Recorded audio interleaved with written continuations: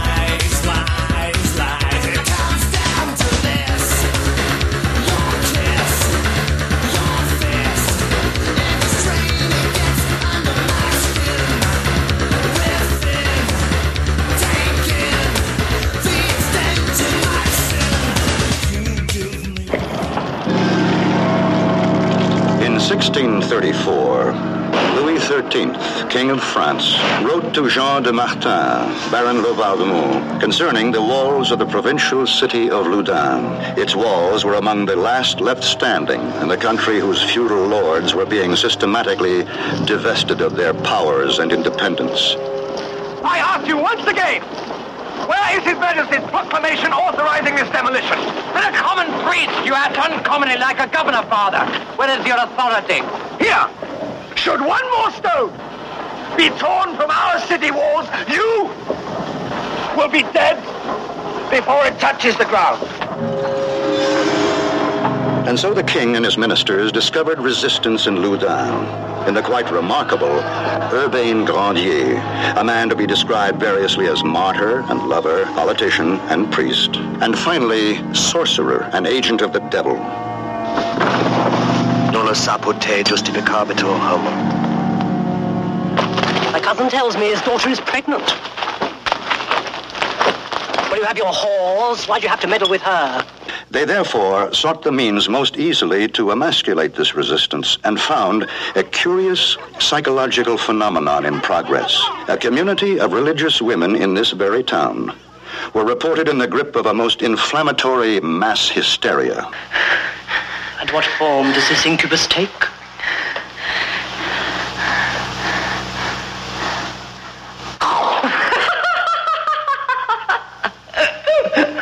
Grandier. Secluded women. They give themselves to God, but something remains which cries out to be given to man. Now this is sin. My beloved sister in Jesus seems to have set her mind on me. There's no reason. But of course I can prove nothing.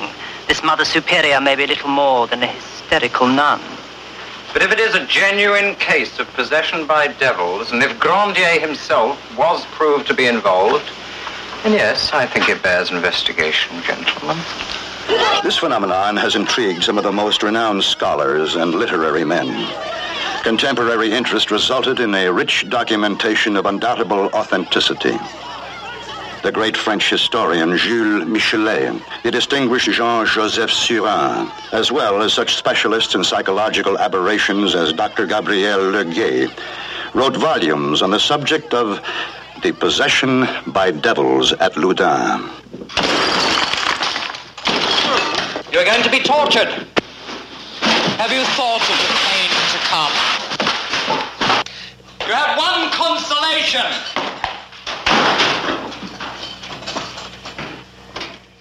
Hell will hold no surprises for you. And now, one of the great artists of the day, filmmaker Ken Russell, who has won international acclaim for the perception and visual sensuality of his women in love, has brought his camera to the subject and reveals a spectacle of unrivaled brilliance and thunderous drama.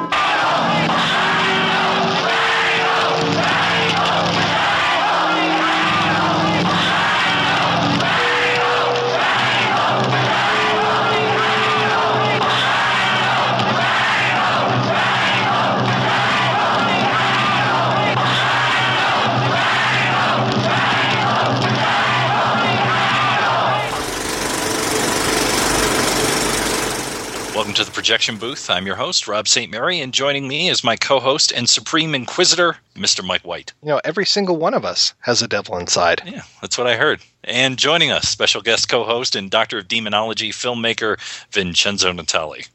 That's a nice introduction. Thank you.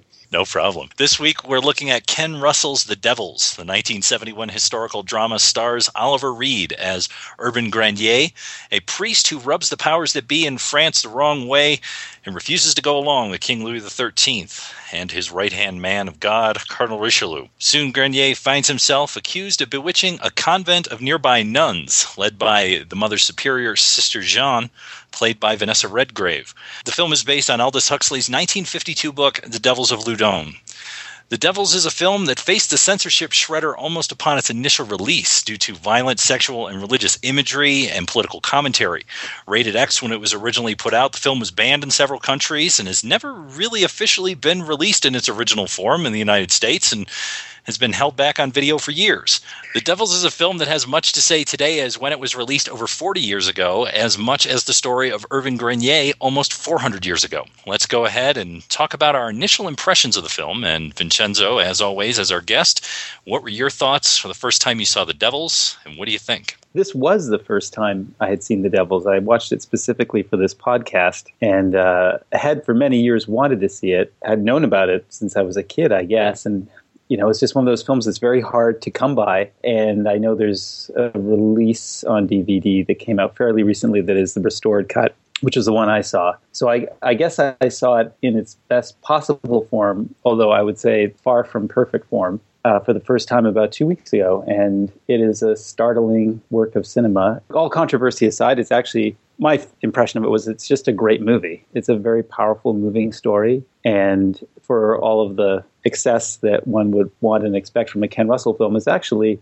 quite emotional. And in many respects, I think has a very centered and somewhat traditional moral perspective. So it was shocking to me in so much as how traditional in some ways I felt that it was from a thematic point of view. It was equally shocking to me in so much as I think it's an extraordinarily impressive and forward-thinking film in terms of its design and in terms of its visual execution, and unquestionably has stood the test of time. I mean, to put it very simply, I was just bowled over by it. I think it's one of the better movies I've seen in recent years. And for you, Mike? I also only saw this film recently. It was one of those where I didn't want to see the wrong version. It was a film that I had held in my hands many a time at the video store. But knowing Ken Russell and how beautiful his films are, did not want to ever watch this on VHS, just because I wanted to see it widescreen, if not on the big screen. And then knowing that it had been cut up, I kind of wanted to do the research and find out what was the most complete form. And as Vincenzo alluded to, there is a Region 2 disc that came out recently that is pretty darn close, if not the closest we're ever going to get. And finally sat down and watched that. And, you know, it was one of those, like, I had read so many different things about this scene and that scene, and it was nice to finally see them all kind of put together. I think I'd seen more of the outtakes and the deleted stuff than I had ever seen parts of the movie as a whole. So sitting down and seeing everything in context was very refreshing. And yeah, terrific film. It was one of those movies where I really didn't think it was going to be as straight ahead as it was, and I was very glad when it followed kind of more of a traditional plot and traditional through line, and was very, very happy with it. As for me, I borrowed a bootleg DVD of this from a friend of mine a couple of years ago, and one of the things that I remember that was on the front cover of it was, now with the Rape of Christ scene right on the front. And I thought that was kind of funny to advertise such a thing on the front, but when we get into the film, you'll understand what that means. It really struck me as this great piece of a political statement, questioning of religion and how religion and politics was working at the time and things like that. And just in terms of design and everything, I was just blown away. And I think this is probably Oliver Reed's best performance of anything I've ever seen him in. So I saw the film, I borrowed the DVD, and then I went out and I found a copy of the book, and I actually read the book. That's right.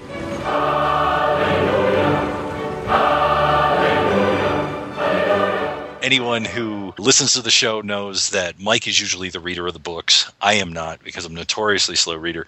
But I did read the book as well, and I have to say this is a pretty faithful adaptation to Aldous Huxley's book, and we'll get more into that as we go along. Why don't we start with the plot? It's pretty, as you said, it's a pretty straightforward story, and it's Urbain Grandier is the priest in the town of Loudun, France. And at the time, there is this question of what's going on with consolidation of power in France under King Louis XIII. And the very opening of the film, this I have to say is very Ken Russell when it comes to the very opening of the film. We get this sort of stage play, and we're not necessarily sure what's going on with the stage play. And we learn that actually the lead actor in the stage play, who's in drag, is the king. In the research, we learned that he was actually an actor, and he used to put himself in these performances. And it's the whole, Birth of Venus scene that we're kind of seeing redone as this little musical that's going on. And it's got this whole audience of people that are in various states of drag and disrobement, and amidst all of them is Cardinal Richelieu, and it just seemed very odd to have him amongst there. Kind of reminded me of one of the scenes in Amadeus where, the king yawns during the performance and everyone is so shocked, and it's like, oh my God, this will never last past so many performances because the king wasn't that impressed with it. And when Richelieu is out there and yawns, at first I'm thinking that he's really the one that's in power because I don't know who the guy on stage is.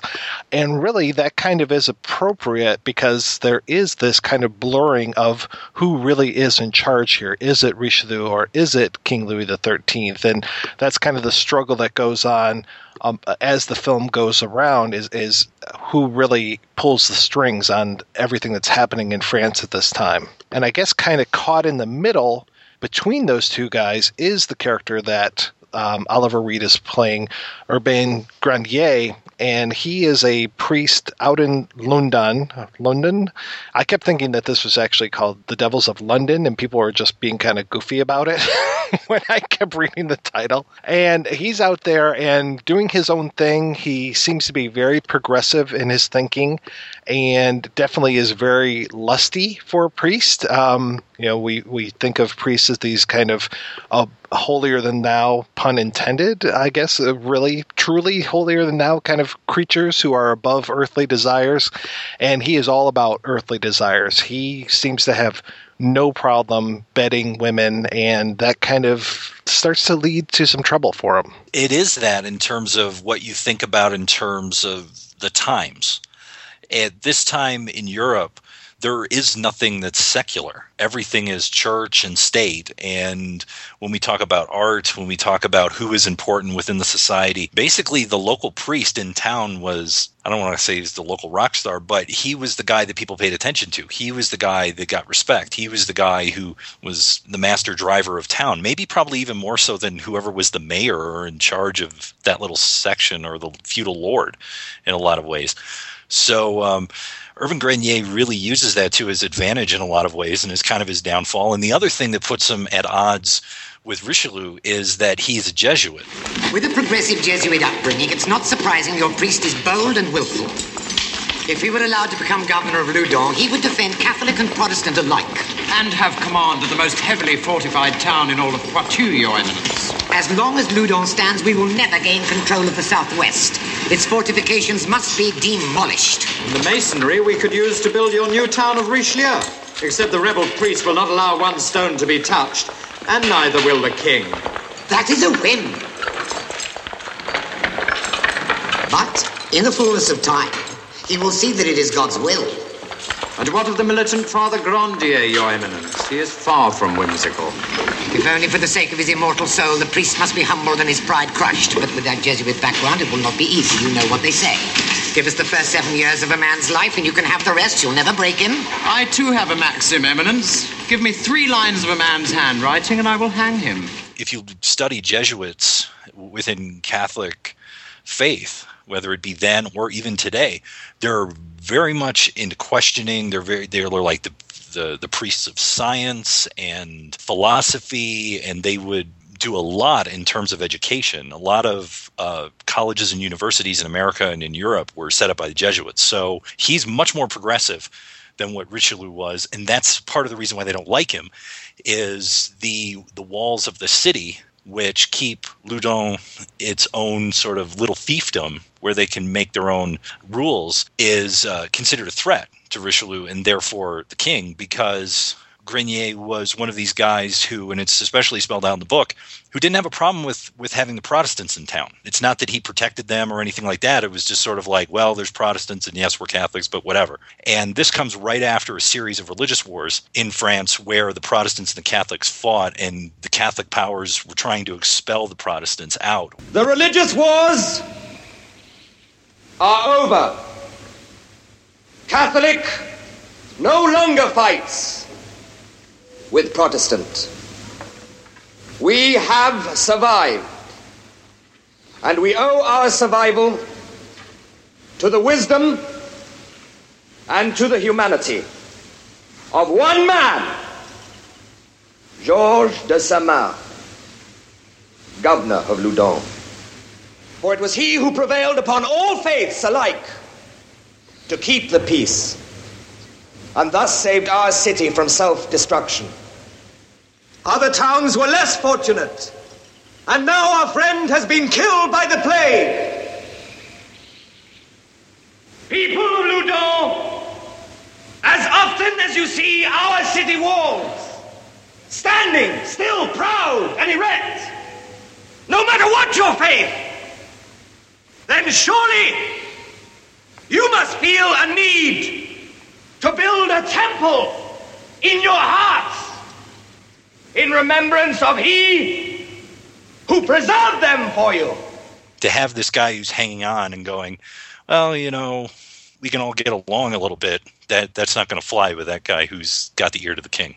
I think the film is so loaded because there's a lot of things going on. There's a lot of layers. And but in terms of discussing its story, first of all, let me begin by pointing out that the script was written by Ken Russell, and it's a very beautifully written piece. I know he extracted elements from the original book, and there was also a play. So I don't know. I'd be curious, Rob, to know what you took from the book that survived in the movie. But I thought the dialogue was stunningly beautiful, and there's a number of very poignant and beautifully composed speeches, almost soliloquies in the film. So it's a very finely written and constructed script. And I guess at its core, what I took from it was really about the perversion of religion. You know, I think somehow the film seems to have a reputation of being an anti-religious film, but I actually thought it was the opposite. That's why I was sort of shocked. Like, it's actually, the whole point of it seems to be that it's showing how the state, and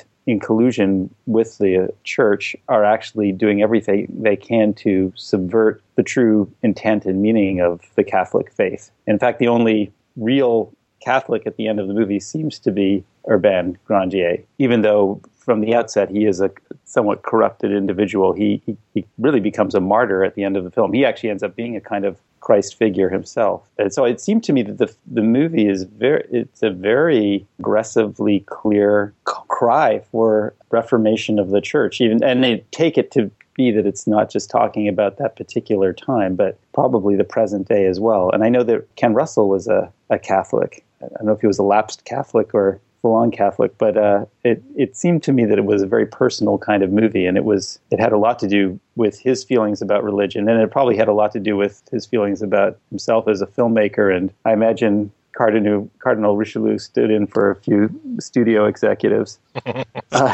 So that's how I took the film, you know, in total. But it seems very layered to me. It seems like there's a lot going on, and it's obviously still very relevant because, Warner Brothers won't release the movie officially. So and I'm sure it's because they're terrified of the Christian right, who would not respond well to the movie. The thing you talk about there with it being the question of church and state, I mean, that is part of the opening conversation that you get once the king comes off the stage and we realize he's the king and he's talking to Richelieu there in the audience, is him saying, I pray that I may assist you in the birth of a new France where church and state are one. And then what's very telling is the title card of the Devils is over their face in that conversation. Yeah. Actually cutting back and forth between them with the devils over both of their faces as we go through this. It's like, okay, yeah, these are the guys here. These are the ones that we're not supposed to like. I kind of like that. Yeah, it's just a very direct and like, here you go. Here's the bad guy. I think most people watching it the first time probably wouldn't see it. They would just be like, oh, it's just the title, whatever. But the placement of the title, I think, is very, very telling. What I enjoyed was seeing Grandier kind of moving around all these different landmines that he has inside of Loudun itself. I mean, there's at least 3 women that are affecting his life as he's, in charge here. We've got Georgina Hale as, what's her character's name? Philippe. And who is kind of in his charge, and he's teaching her Latin, and her father has kind of sent her to him, and she seems to be falling in love with him as much as she can. I don't know if she necessarily has that many human emotions. Sometimes she seems very cold a lot of times, but she does kind of come around at different points in there. It's very telling to me that we never see her without this kind of like Harlequin mask makeup that she's wearing through most of the film.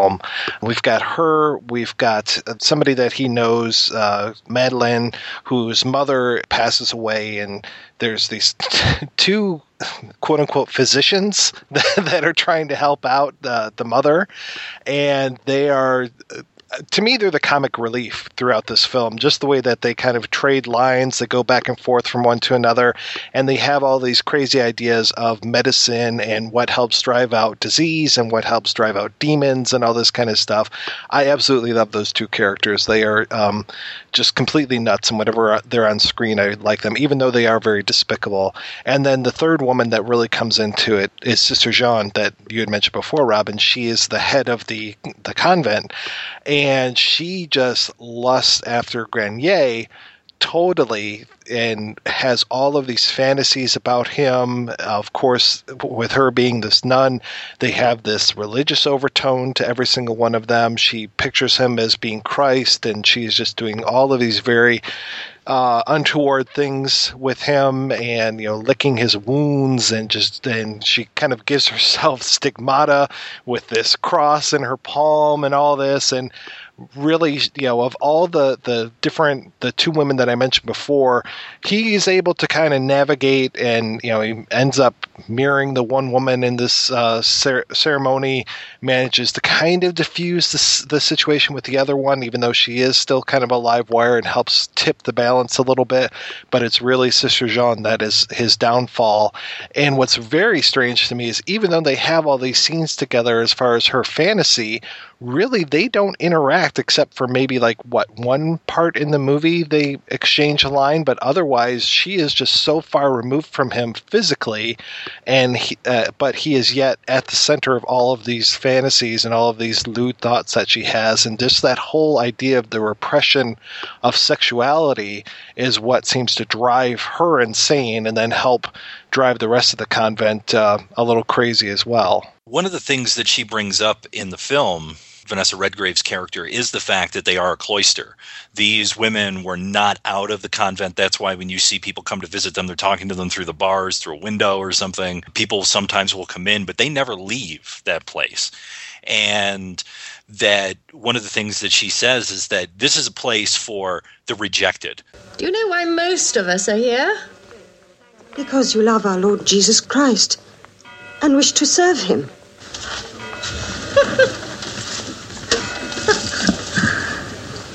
Most of the nuns here are noble women who have embraced the monastic life because there was not enough money at home to provide them with dowries. Or they were unmarriageable because ugly, a burden to the family. Communities which ought to be furnaces where souls are forever on fire with the love of God are merely dead with the grey ashes of convenience. Here's a book written by the founder of our order, Angela Merici. When you've studied it, come back. I shall question you.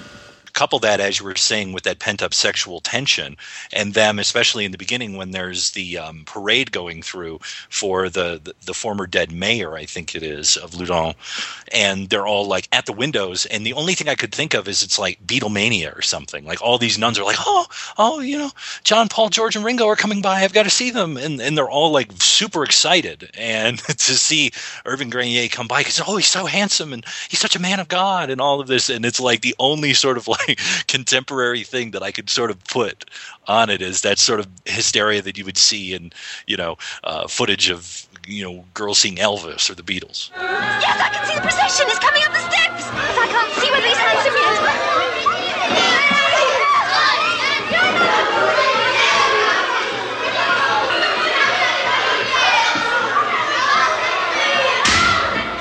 Yes! I can see him! He's the most beautiful man in the world! Sister Agnes! Sister Agnes! Sister Agnes! Sister Agnes! Sister Agnes! Why have you left your devotions? They were watching Father Grandier. We wanted to see the funeral procession of Monsieur Saint-Marc, Reverend Mother. Satan is ever ready to seduce us with sensual delights.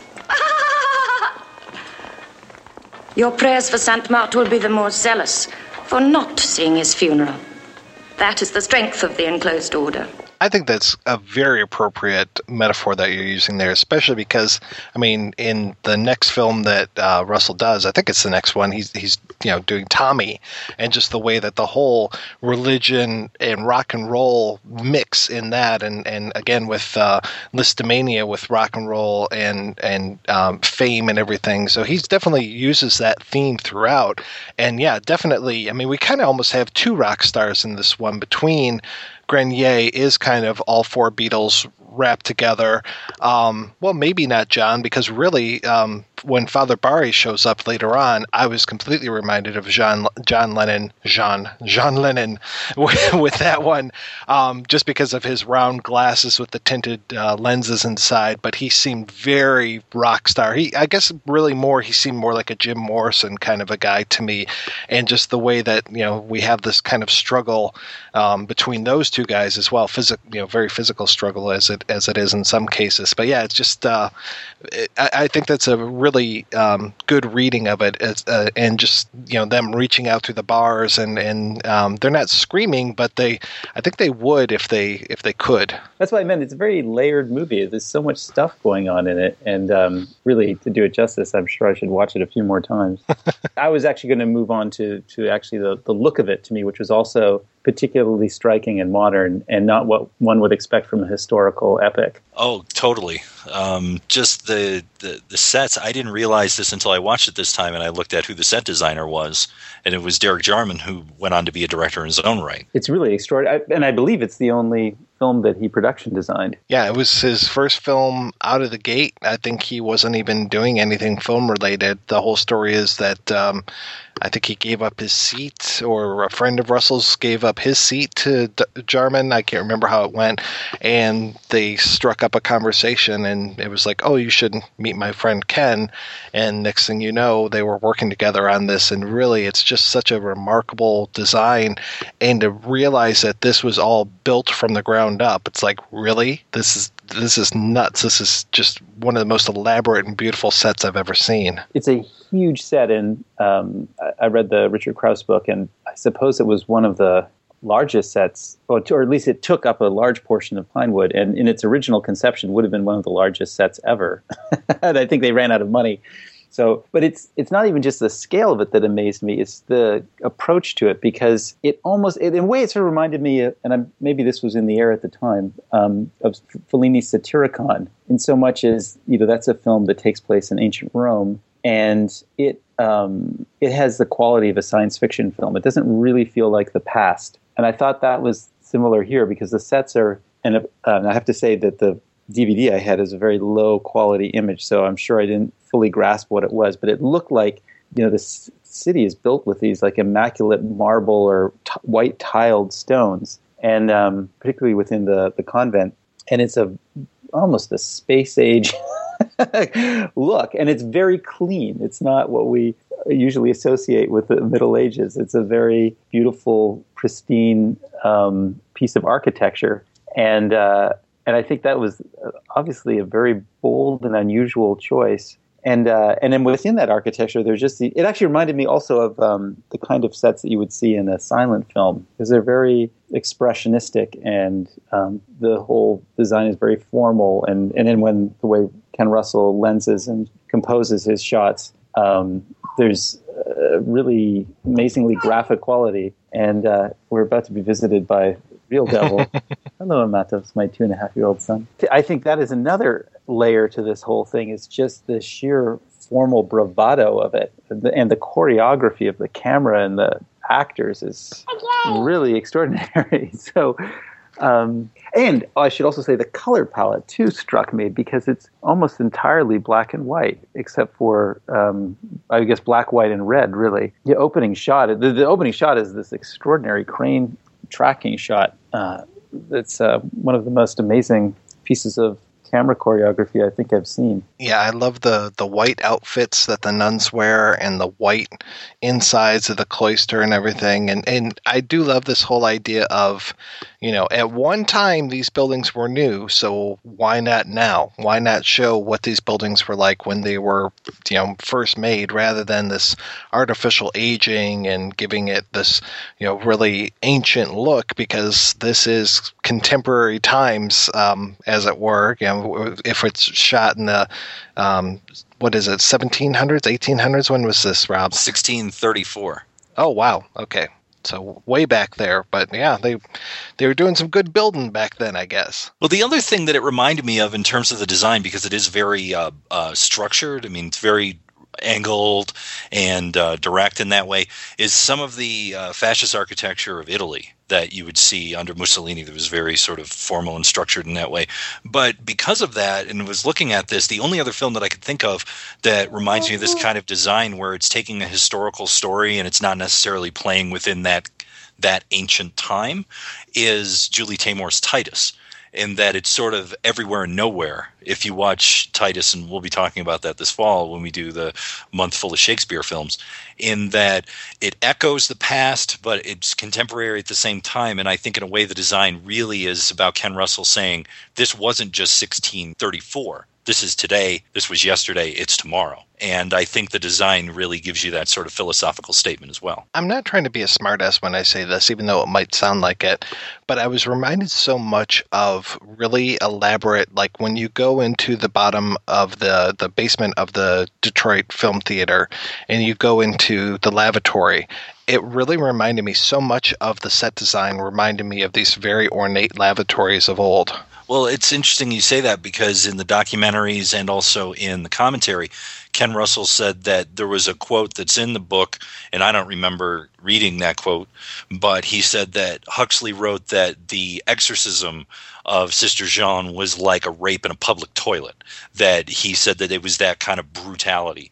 And he talks about in the commentary and also in the documentary that image stuck in his head, the idea of a public toilet. And he wanted to use this idea of white and tile and that kind of lavatory idea for some of the design. So you're not too far off when you get that. Well, and it's also a good idea that it's all white. Somebody mentioned that it's a, I can't remember which documentary it was on, but somebody said, this is a black and white film shot in color, or it's a color film shot in black and white, something like that, because it does have that limited color palette.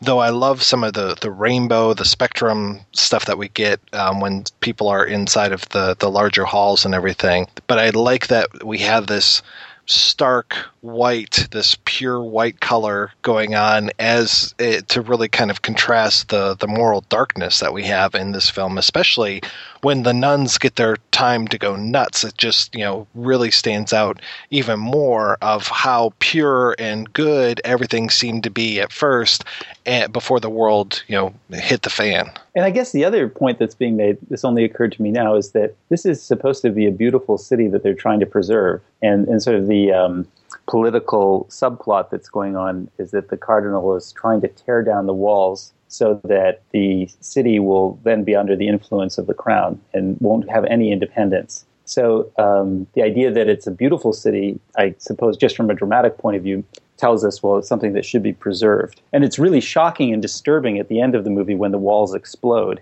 I think all the more so because they're so pristine. And that's really where it starts, is when we talk about Grandier, is it starts with the walls. In that the crown sends their emissary and says, we're tearing down the walls. He says, under the former mayor, the former ruler here, the former feudal lord, we had the right to keep these walls. We're keeping these walls, and if you try to tear them down, I'm going to kill you. Yeah. Which I love, this ass-kicker Oliver Reed out there with the frickin' army behind him just going like, yeah, one more brick falls, and that's it. I ask again, who is responsible here? Baron de Laubardemont, first president of the Court of Appeal, member of the Council for the State, and now His Majesty's Special Commissioner for the demolition of the fortifications of Loudun. At your service, Father. For what purpose has His Majesty authorized the destruction of our town, Baron de Laubardemont? I thought you would have been the first to guess the purpose, Father, and the first to condone it. Loudun is a nest of dangerous Huguenots. They outnumber we good Catholics 2 to 1. Every single Protestant in Loudun remained loyal to the king and to France throughout the religious wars. Today's loyalty is no guarantee against tomorrow's rebellion. I speak as I find. Where is His Majesty's proclamation? Don't concern yourself with politics, Father. Your penitents are waiting. And then what happens that sort of helps to seal his fate, Grandier's fate beyond the walls, is two things. One, the charge that he has, that he's teaching Latin to and all of this stuff, comes up pregnant because he's been playing with her, and her father's not happy, and he's obviously a moneyed man, part of the gentry, the nobility there, and can afford to have his daughter educated. And when this happens, it's like, what am I going to do now? My daughter's pregnant. I can't marry her off. You've done this horrible thing to me and to my family. You've wronged us. And then the third sort of nail in the Grandier coffin is when Sister Jeanne sends to have him become the instructor and spiritual advisor to the cloister. And he rebuffs her and says, no, I can't do it. I'm too busy. I got too much stuff going on. And sends another guy in his stead, Father Mignon, instead. And she then loses it. She's so upset that she's been turned down and have now been sent this sort of geeky, pencil-y looking guy with a bowl cut to be the head spiritual advisor of the cloister of the Ursulines. That's when she eventually starts to lose it, and this becomes where the conspiracy starts, because Mignon, who is there and dealing with the cloister, says there's hysterical nuns here, and I don't know what's going on, like if this is real or if this is just all in their heads, especially her who's running the joint. And then the powers that be start to realize we can use this to our advantage now. And that's where it starts to get really, really twisted in terms of all three of these things sort of intersecting and twisting on top of each other, the political, the sexual, and the religious. Yeah, they're just looking for any kind of smoking gun. It is not enough that the one girl is pregnant. And I love when Father Grandier or Urbain Grandier just is like, yeah, you say that you're pregnant, but I seem to remember that I was gone for a while, and just like basically like, yeah, the kid ain't mine, It's just like he puts her in her place like so quickly and everything, and she's just so pissed off. So we've got this one pissed off woman kind of coming after him. Still not enough, but yeah, when Sister Jeanne says, oh yeah, he visited me with all of his little demons and everything, and then it's just like, oh fuck yeah, these guys are ready. I love the scene of them conspiring, that we get the shot from underneath as we're looking at them in this huddle of everyone trying to figure out how are we going to execute this plan, how are we going to get Grandier out of here. And great, now we have this whole thing with the sister, so this is perfect. We can put this guy wherever we want to. You also have to remember, what's that great old motto, hell hath no fury like a woman scorned? Well, he did it twice in this town. And he's also pissing off the cardinal, so there you go. The cardinal what is the whole thing with him kind of being wheeled around? Is he just like so holy that he shouldn't even have to walk? I think it was more of a matter of he may have had some malady, and I think maybe Ken Russell played it up a bit more as opposed to a wheelchair. He's kind of standing in this kind of bizarre half wheelchair, half like hospital bed on, two wheels kind of thing. And it kind of reminded me of like maybe this is going to be a bad comparison. The end of the last of the Star Wars prequels where you see Darth Vader and he's, standing up, and on that like operating bed or whatever the hell you want to call it. I was kind of reminded of Hannibal Lecter a little bit. Yeah, I could see that too. But I think that was historically accurate, I believe. The cardinal was lame in one leg or had some kind of medical issue. But I guess it's also, but just, that doesn't matter really. What matters is that he's a pathetic, petty, power-hungry man, which contrasts with Grandier, who is this very robust sexual being who's very comfortable with his sexuality, and as a result is much more appealing and much more healthy. And even though he himself is not far from a perfect man and goes through a real kind of redemption by the end of the movie. But I think it's the contrast between them that's so important. That Grandier is clearly, at the end of the day, almost a saint, and the cardinal is obviously utterly evil. I have never seen Oliver Reed give such a nuanced performance as he does in this film. And you would think, like, the way that Oliver Reed can explode, and I tend to think of him as being this explosive personality more than a slow burn. I would have expected him to be over the top in this role so often, and he doesn't do that. He just keeps it all so close to the vest. I mean, there are times where he's giving some very rousing speeches and everything, and telling the people in the town, listen, we run this town. They are not tearing these walls down. And yet he keeps it at an even keel as he's doing this. It's very, it's appropriate, the level of enthusiasm that he's giving. And then to see him just at this much lower level throughout the rest of the film, I don't know why I associate with him with being this explosive personality. Maybe it's because of his, the legendary drinking and all this kind of stuff. Maybe it's because when I think of him turning into a werewolf, this kind of stuff. But he is so low key in this, and it just fits the role so perfectly. And I love, there's even that moment where he is taking communion, and he's there, and it's so quiet, and this pastoral scene, and it's being intercut with the nuns just going balls out nuts at back at the town, and he's in this very nice place, and it's just going back and forth, just to that contrast of just the cutting and everything, but also the contrast of performance. Normally I would think Vanessa Redgrave, she's going to play it quiet, and Oliver Reed, he's going to be just screaming all the time, and it's completely the opposite in this one. Definitely. One of the things as this goes on, like I said, there's the three different levels. We have the political, the religious, and the sexual, and sort of how these things get perverted and used, is that one of the things that was given to the cloister was saying, look, you're not responsible for anything that's happened to you. You're not responsible for anything that you do from this point on. But if you recant your statements, if you go back and say that you are not possessed, if it wasn't Grandier, if it wasn't all this stuff, then you'll be damned to hell. And you don't want that. So if you're going to sign this statement saying what he did to you and his minions, then you need to stick with it. And going back to this idea of what we talked about a bit ago of in the town, these women were, as I said, they were the unwanted, they were the lame, they were the they couldn't get married, they were not the ones that people wanted. And then couple that on top of there's no release valve, as you were saying, Mike, this sexual pent up feeling in the cloister where they have very little contact with the outside world, to be given, as Huxley talks about in the book, to be given license to run wild like you're at a rock concert, pretty much, like maybe like Woodstock, is a great freedom. Is a great freedom to have. because when are you going to have this opportunity? And not only that, but it's mentioned in the film, but it's not really given as much attention as the other elements of the story. Is this became a moneymaker. This became a moneymaker for the town. This became a moneymaker for that cloister, the Ursulines. It became a moneymaker for the people that ran the local inns and restaurants, because there were thousands of people that would come to Loudun to see them blaspheme, to see them writhe around naked, to see them do all of this stuff. And people would travel hundreds and hundreds of miles to see this.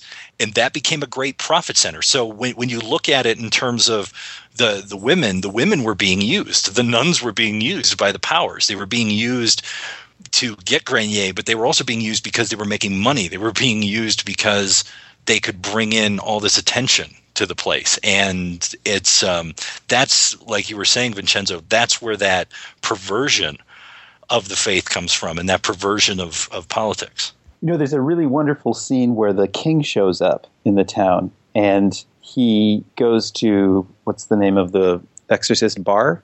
And he says, I have in this jeweled, whatever it was, box, literally the blood of Christ, the sacrament of Christ. And so the exorcist shows it to the nuns, and they're all instantly cured. I'm free. You are most welcome, my child. You see.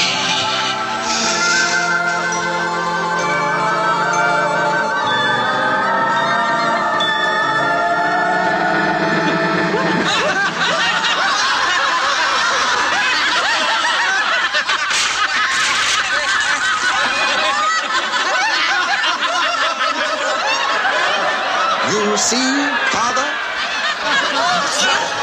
What sort of a trick have you played on us? Oh, Reverend Sir, what sort of a trick are you playing on us? And the joke is on the exorcist. And then the nuns go insane again. And I thought that actually was a really wonderful shade to paint into the king himself, because he is quite villainous himself. But it actually makes him a little bit heroic. And then it just naturally tells us how utterly susceptible religion is to anything that people say or want to believe. It's a very powerful and strange and disturbing scene, actually. Right before he does that whole thing with the box, like all the naked nuns are writhing around and everything, and there's one that kind of jumps up on this platform where he is and everything. It took me a few times to watch the film to really figure out what I was hearing, because the sound design, whenever we have these scenes of the orgiastic nuns, I mean, the sound just goes crazy. The music is there, and then the sound effects, and it's just so layered with the sound and everything, to the point where I swear to God, they must have actually mixed in hyena noises as the nuns were running around. I'm just like, that does not sound like a human laugh.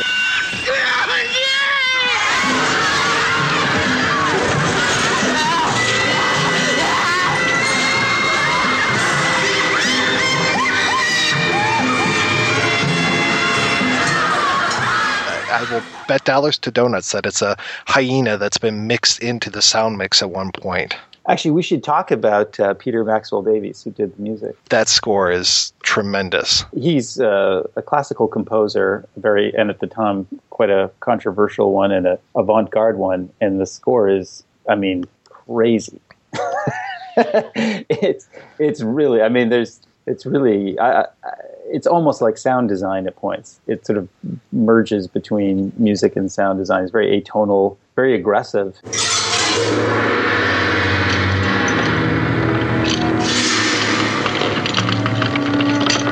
Come on, you Protestant bastard! On, keep moving! Put your back into it!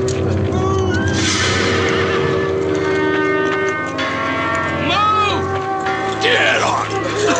Come on now! And very progressive. I'm sure there wasn't really anything like it for then. To me, it's much like the design of the picture in that it has this modern feel, and then at times there is some of this classical element that is older, what you would consider classical element, but it's not period by any stretch of the imagination. I mean, he wasn't going, okay, well, Bach would have been around, so we got to write music that sounds like Bach. No, it's very much all over the map and trying, I think, once again, to give you this expressionistic feeling of the emotion involved, and then also this sort of everywhere, yesterday, today, and tomorrow kind of idea. If memory serves, I mean, we talked about how Jarman, this was his first film that he had done production design for, only film that he had done production design for, and kind of his foray into film world.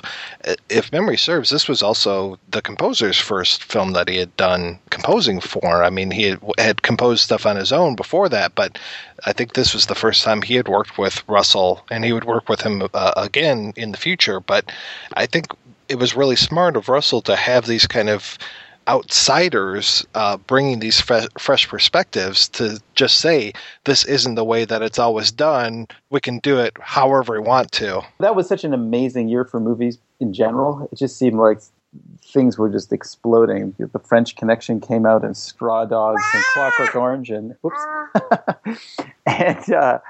and this film obviously is of the same caliber of those movies, although sadly, and perhaps because it is so progressive, not nearly as well known. It's got one of the nuns running around in the background there. We have more than a little bit of hysteria in this household. All he has to do is utter the name Grenier. Well, it's interesting the discussion you brought up, Mike, about the whole like orgiastic nuns going crazy, and that is the scene that's intercut with Oliver Reed, Urbain Grandier doing the ceremony where he sort of marries this woman, not really because he can't, but that whole thing and the whole sort of communion out in the woods kind of thing. It's very nice. That was one of the scenes that was cut. And then there's a scene at the end, and we'll talk about that as well, that was also cut. But when I thought about 1971 and the fact that this film was distributed by Warner Brothers, they also had Clockwork Orange. They had two films that were very controversial in 1971, and for many people are still quite controversial today. Yeah, if memory serves, Clockwork Orange, that one, after some controversy in the UK, Kubrick just said, okay, that's it. You don't get it anymore, and took it out of theaters. There was several young men who had done crimes and supposedly had linked it back to seeing Clockwork Orange, or the press did. And therefore he was like, okay, well, I guess you people can't handle this. You're not adults. And it wasn't officially released, I guess, in the UK until after his death. So you could get bootlegs of it from what people had told me. But think about that. I mean, 1971, Clockwork Orange and this movie, which, both of which deal with issues of free will and political issues and all of that stuff. So, I mean, there is a lot of this kind of in the air at that time. The other thing, I can 100% guarantee you this film could never be made today. It's absolutely impossible. It could only exist in that time. When Scorsese has problems with Last Temptation of Christ, which is a frickin' walk in the park compared to this film, when you want to talk about mixing religion with popular culture, I mean, yeah, this one, no way in hell, like Mel Gibson's head would explode if he were to even think about a movie like this. No, and I mean, when you consider the cost too, I'm sure if this film were made now, it would have to be at least $50 million. So that time has passed. It's even more special for that reason. Yeah, and when you start mixing, it's quote unquote bad enough that you have this whole idea of the free will and political self-determinism and all this, and then you start mixing in religion into the whole ordeal. That's when things get real sticky real fast, and when people just start going nuts about stuff. And yeah, the whole idea of what was cut and why it was cut and all that. I mean, I think that the Rape of Christ scene is so important just to show that whole idea of the difference between what's going on with the Reed character and with this insanity of, setting these nuns free and just letting them become unrepressed, and that they are using the Christ figure, the taking the actual crucifix off of the wall and just gyrating and doing all of these things on there, twerking, whatnot. It's just like, it's amazing to see that would become the object of their lusts. It's like they don't have any men in their lives for so many days, so many years really, but the only man that they have is Christ. So yeah, maybe they get a little crazy, little kooky with their fantasies about him. And then to see some of those scenes, those orgy scenes, and just to see all of the men that are there fully dressed and just groping the hell out of these women, and even little Father Minion going up the ladder and jerking off at the whole sight of this. What I thought he was going to go up there and like cry or be mortified or something, and then when he starts playing with himself, it's like, wow, okay, yeah, no one is immune to the effects of this spectacle, this orgy that's happening. Not even this guy who seems to be one of the most pious people in town. Well, plus they had been given free rein to go as crazy as they wanted to. And they were encouraged to do it. Yeah, and as I was saying, the more crazy they went, basically they had more evidence against Grandier, and not only that, but the more crazy they went, they also brought in more money because of the tourism that was surrounding this for the folks who would come in and watch him do it. So I'm guessing that because Grenier eventually has his quote-unquote trial, which I found hilarious. There's one part where he's like, oh, it'll all come out at the trial. And they're like, yeah, about that trial. Let's shave your head. We're going to go put you out on the stake out here. I'm wondering what the timeline was like in real life as far as, was it Grenier, I mean, spoilers, guys, but Grenier eventually gets burnt at the stake and basically becomes this martyr to his cause and to freedom, really. In real life, were those nuns still possessed after his death? Was that whole idea of the spectacle, the sideshow, as it were, did that happen after he was gone? Were they still possessed? That's one of the things that is really one of the big differences between the book and the film. Now, the play that the film is sort of based on the play in terms of the drama aspects was written by John Whiting and produced in 1961 by the Royal Shakespeare Company. So Ken Russell, when he sat down, he had the play and he had Huxley's book. Now, I haven't seen the play, I haven't read the play, so I don't know how many of, as Vincenzo was saying, these monologues or whatever come out of that play. Although Whiting doesn't get, I don't think, co-screenwriter or story credit or anything like that. Although I think he's listed as, one of sources on the credits. What's interesting with the book is that a lot of these things that are brought up are expanded upon, obviously, because you have more time to do it.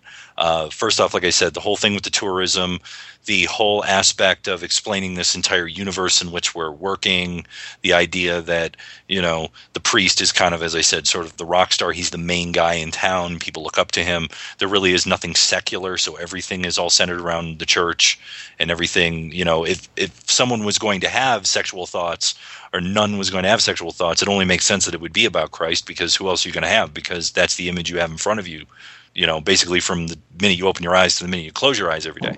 You were asking about timeline. I believe it took place over about a year, and he was burned at the stake in August of 1634. And after he was burned at the stake, the nuns continued to live in the cloister, and people would still come to visit, although the episodes became less and less frequent, people became less and less interested, and eventually it kind of all died out.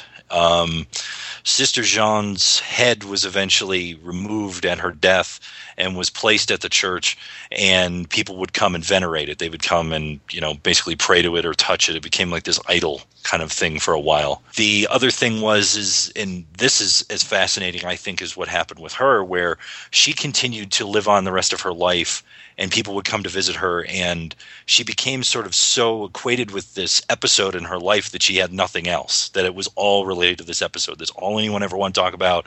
It's all anyone ever cared about, was just this episode dealing with Loudun and Grenier and all that stuff. And it almost seems like she became caged in by it. And the other guy, Father Mignon, who who had a hand in, helping the accusers and in getting Grandier burned at the stake, he suffered psychosomatic illness for about 30, 40, 50 years. I can't remember exactly how long. He lived quite a long time after this whole episode, and his health continued to fail. And from what Huxley writes in the book is that he was so distraught at the guilt that he realized that this guy was innocent, that he really didn't do anything, and felt so guilty about it in the end that he just couldn't deal with himself. And he kept praying for death. He was like, come take me. I'm done. I can't deal this anymore. And just slowly just continued to have all these health issues. And it's really kind of sad and pathetic, because really I think the end of the book, from what I remember, is all about him. It's all about his journals and things that he wrote, and Huxley explaining sort of what happened after. So that stuff is, to me, just as fascinating as what Ken Russell shows in the film. Yeah, I'm sure there's a much larger story at work. And I know there were parts of the film that Ken Russell either couldn't, that's right, there were parts of the film that he couldn't afford to shoot. There was a whole passage, I think, where I believe Oliver Reed goes to see the king that they completely took out of the movie just simply because they ran out of money. Yeah, because after a while, the king just kind of disappears. And really, I'm trying to remember when the last time we see Cardinal Richelieu is, because really kind of after a point, it really becomes just the guys that are kind of tormenting and putting him on trial in Loudun. I don't remember if Richelieu is even kind of there, but then again, politically, it wouldn't necessarily make sense for him to show his face or show his hand at this point. And he doesn't need to. And by the way, that's one of the most excruciating torture scenes I've ever seen. Oh, even with some of those shots taken out, because I kept rewinding and going back, the whole part where Father Barr is doing something with the mallet and the wood and all this stuff, and I'm just I'm not really sure what's happening here, but Oliver Reed is not very happy. They break his legs, and they don't really show you how they do it. But I remember from my research into all kinds of stuff related to the Inquisition years ago that what it was this thing, it looked kind of like a boot that they would put your leg in, and it was a piece of wood on one side, a piece of wood on the other, and it was held together with straps. And what they would do is they would put a basically sort of like a wedge in between your leg bone and the piece of wood, and they would hammer it down, and what it would do is it would just shatter your leg bones. And it was one of the methods of torture that they used to try and get confessions out of people. And that's what you see. You don't actually see them do it. It's more kind of off screen, but you see his face and his reaction to the pain as they bang this wedge in between basically two 2x4s attached to his leg.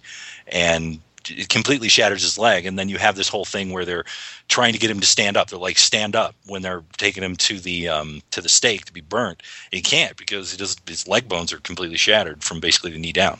The torture scene is so horrible that it's actually a relief when he burns. You're actually glad to see him burn just because it seems so painful for him to be alive. And them kicking his legs as he's crawling across the stage by the stake and everything. It's just you guys are dicks, man. And not giving him his, what was he calling it, his final promise, his kiss, looking for relief, because the whole idea was you do not let them burn at the stake. You actually kill them beforehand and then just burn the body. And I like how the executioner is just yeah, I'll do that for you.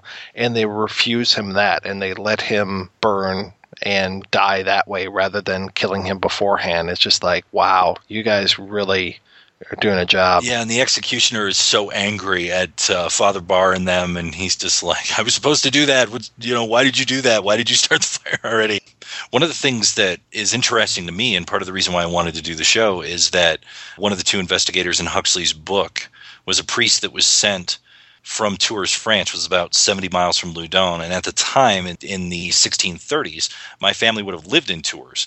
So I wonder if my relatives would have known that priest who was sent to investigate Urbain Grandier. And my family came to the New World under the new king, Louis XIV, and it was Louis-Marie de Saint-Marie was sent by Louis XIV to Montreal in 1665. So at that time, there was only about 1,000 people that lived in Montreal. So it's kind of interesting. I'm sure that Tours, France at the time probably was I don't know, maybe a couple of thousand people, and I'm sure they didn't have multiple churches. So my family probably knew this priest, or supposedly who was sent over to Loudun to look into Urbain Grandier. So it's kind of interesting to think about that. And that was one of the things that made it interesting when reading the Huxley book. So I would definitely say that if you like Aldous Huxley, if you like Brave New World, if you like maybe Doors of Perception, other things that he's written, this one is a little bit of a departure because it's a historical, I guess you could call it a historical novel, but it's not fiction in that way. And as a matter of fact, a lot of the things that are in the book are even more over the top. One of the things that was huge, and you talked about it a little bit, Mike, at one point, is the amount of forced fluids that were being pushed into the nuns' various orifices. Good Lord. And specifically enemas. It was almost like John Harvey Kellogg on steroids, except he wasn't doing it for your health. And just really heavy stuff. The idea of like flushing out the bowels. Yeah, and that whole thing where those two idiots that I was talking about before are like examining all the stuff that was coming out of Sister Jeanne, and it's just like, oh yeah, well that's definitely semen, and that's this. And I love how, even though this is a pretty heavy film, they still take time to make a joke where it's just like, looking through all this stuff. Oh yeah, this is this. And it's like, well, what's that over there? Oh, it's a carrot cut. It's just like, oh yeah. It's like a great little laugh line that they have in there. Yeah, and it's a laugh that comes out of something that's totally unfortunate and horrible. Yeah. I mean, it would be like maybe 400 years from now getting laughs at waterboarding jokes, or something. It's just... I already laugh at waterboarding jokes. But, I mean, it was true torture. I mean, that's what they did to these women. It just sort of shows the depravity and how far that they were willing to go in order to get this done, in order to tear down the walls of this town when this priest defied them and said he wasn't going to do it. Yeah, and that's one of the most remarkable things to me. It's just like all of these things, these horrible things, and all of this, the sexual depravity, the stuff that was shocking to audiences back then and probably to a lot of people still now, it's all in service of just this political maneuvering. And it's like, my God, to go to these incredible lengths to keep your hands clean in a way and to use religion as this tool to get what you want and to do this stuff. I mean, I'm surprised that, the political right in our country doesn't actually kind of partner up with the church and actually use, the Christian right for, trying to get political. Oh, wait, never mind. Well, we should be so lucky that things are not as bad as they once were. So not yet. So when we talk about the good old days, these were definitely not it. As a matter of fact, The Devils, I would say, is a very good treatise. And especially, like I said, with that line up the front, I'm here to help you bring church and state to be one. This is definitely a film that talks about what can happen when you have the powers working together, colluding together to get the things done, and who can kind of get crushed in its wake. It's a very sad commentary. And I think that in a lot of ways, like I said, going back to the design, going back to the music, going back to the ideas that Ken Russell brings in terms of the visuals in this film, I don't think he wants us to view this through the lens of this just happened in 1634 in a small town in France. No, he wants us to realize that this could be you. This could be you next. This could be England. This could be America. This happens every day in Pakistan. This happens in Iran. This happens in Sudan, where a woman was recently tried with apostasy because she converted to Christianity from Islam and was to be killed for it, but they were going to wait until she had the baby. So at least she has that going for her. So all of these things still happen. It's not 400 years ago. And I think really it is a cautionary tale as to what can happen when these powers come together and they can corrupt. Well, I think it's very telling, too, just to look at some of the history that you put together. You kind of have a little bit of a timeline going here as far as when the book was versus the play versus the opera that was based on it versus the Polish film Mother Joan of the Angels that came out. And it was really within this, 40-year span? No, less than that, of 52 to I think the last opera revival was 75, and you've got the Devils in here at 71, and just all of this, turmoil and all of these during that time, and just all of these different retellings of this story, this kind of cautionary tale, I found to be very fascinating that all of this was happening, and not just in the U.S., that we have, like a Polish film being made out of this. We have an opera being made out of this. We have a play being made out of this. And it's just very interesting to see all of these different interpretations and what time that all of this stuff was happening. I think it has a lot to do, if you think about it, with the revival of conservatism post-World War II. Not only in America, but also in the UK. I mean, obviously, when we're talking about the book written by Huxley, it was published in 1952, and then the play The Devils by John Whiting, which was produced by Royal Shakespeare Company in 1961. Then you have the opera by Krzysztof Penderecki, who most people would know, especially film freaks like us, would know Penderecki's work as being very atonal and droning at times, because his music was featured in The Exorcist and specifically in The Shining.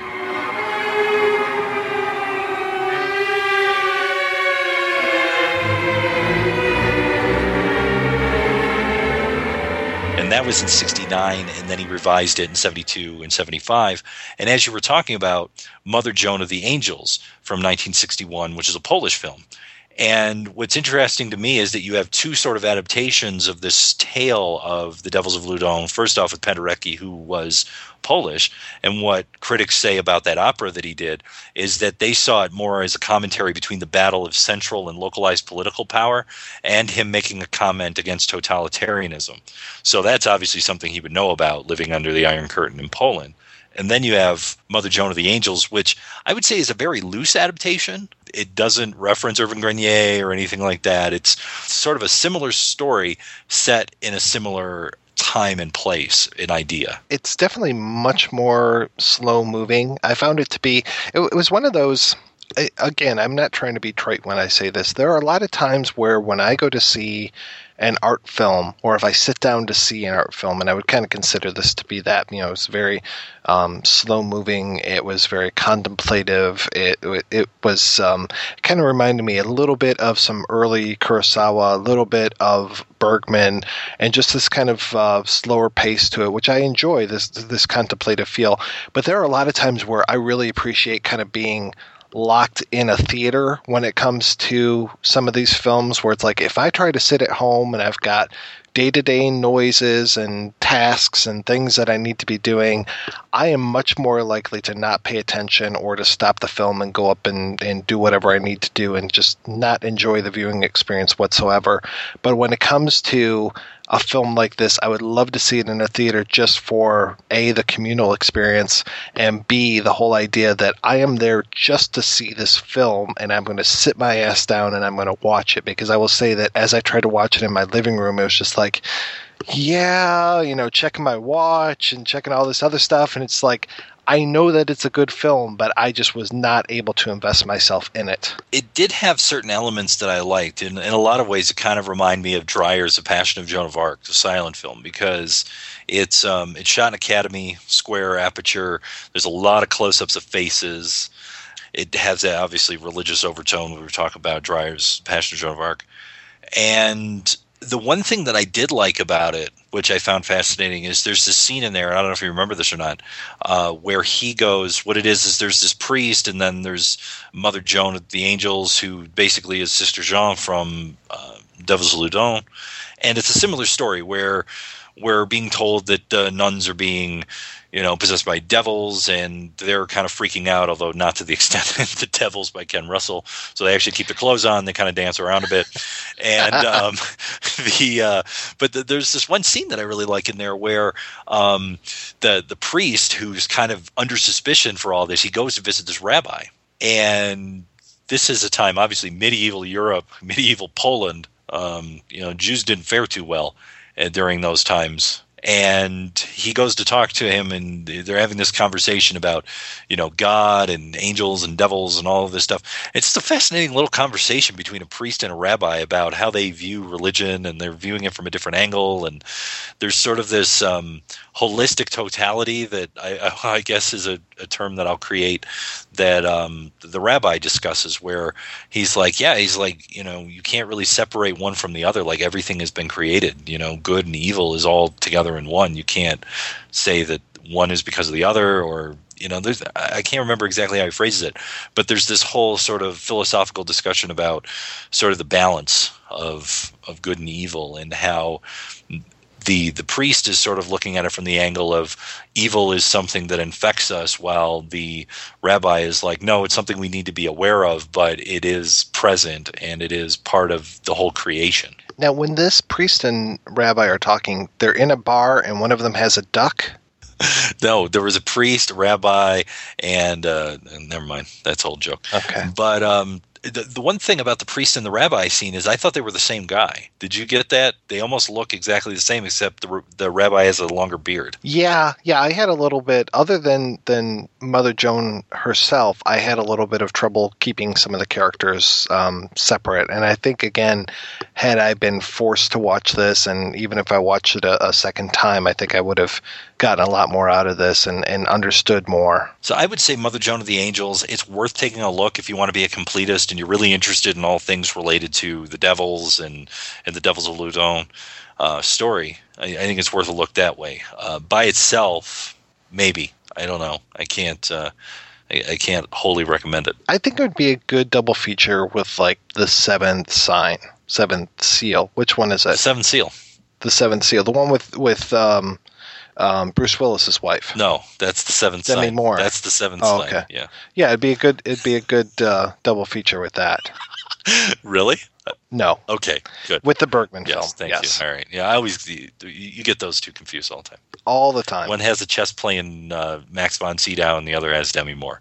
Would he die for you? Would you die for him? That's what the line is. Okay. We're going to take a break and play an interview with Richard Krause, the author of Raising Hell, Ken Russell, and the Unmaking of the Devils, after these messages. Life's complicated.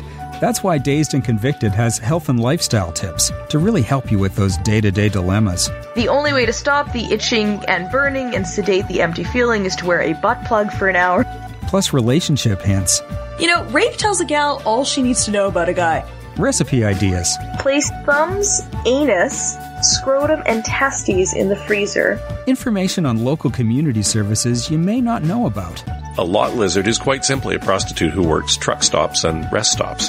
And health advice you can trust. Lesbian humping with a man in the room running a camera and adding his man splash to the festivities can help prevent breast cancer. Health and lifestyle on the Dazed and Convicted podcast at dazedandconvicted.com. Movies need only 3 things. Badasses. You tell me who you want done, and I'll do the hell out of it. A chick with drive who don't take no jive. Boobs. Do you know that the female breast, known to be the source of life since Eve, can be deadly weapons? And body counts.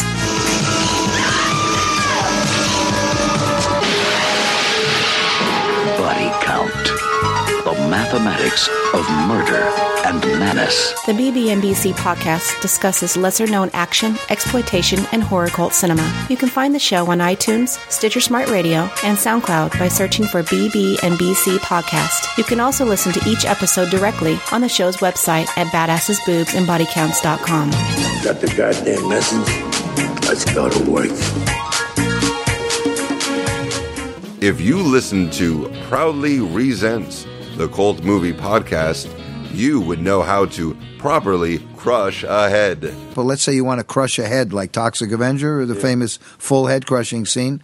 You take a cantaloupe, carve out the inside, then you load what we call loading the cantaloupe. We used to put in hamburger mixed with cranberry sauce, but now because I'm a vegetarian, it's only cranberry and spaghetti and things that are not animal.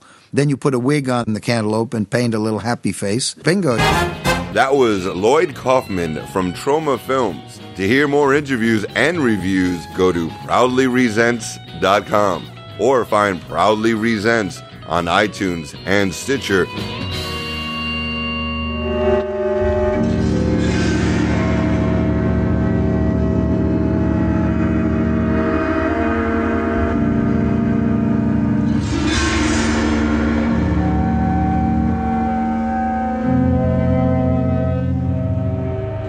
what was your relationship with the Devils before you decided to write this book?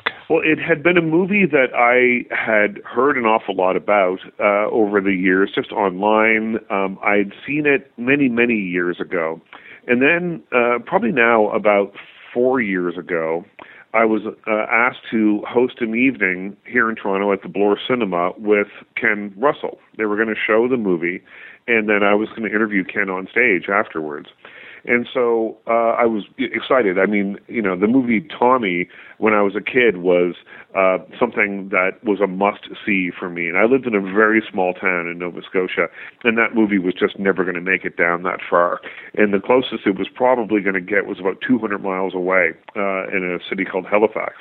So I snuck out of the house early one day. I saved up my money for a while, and I snuck out of the house.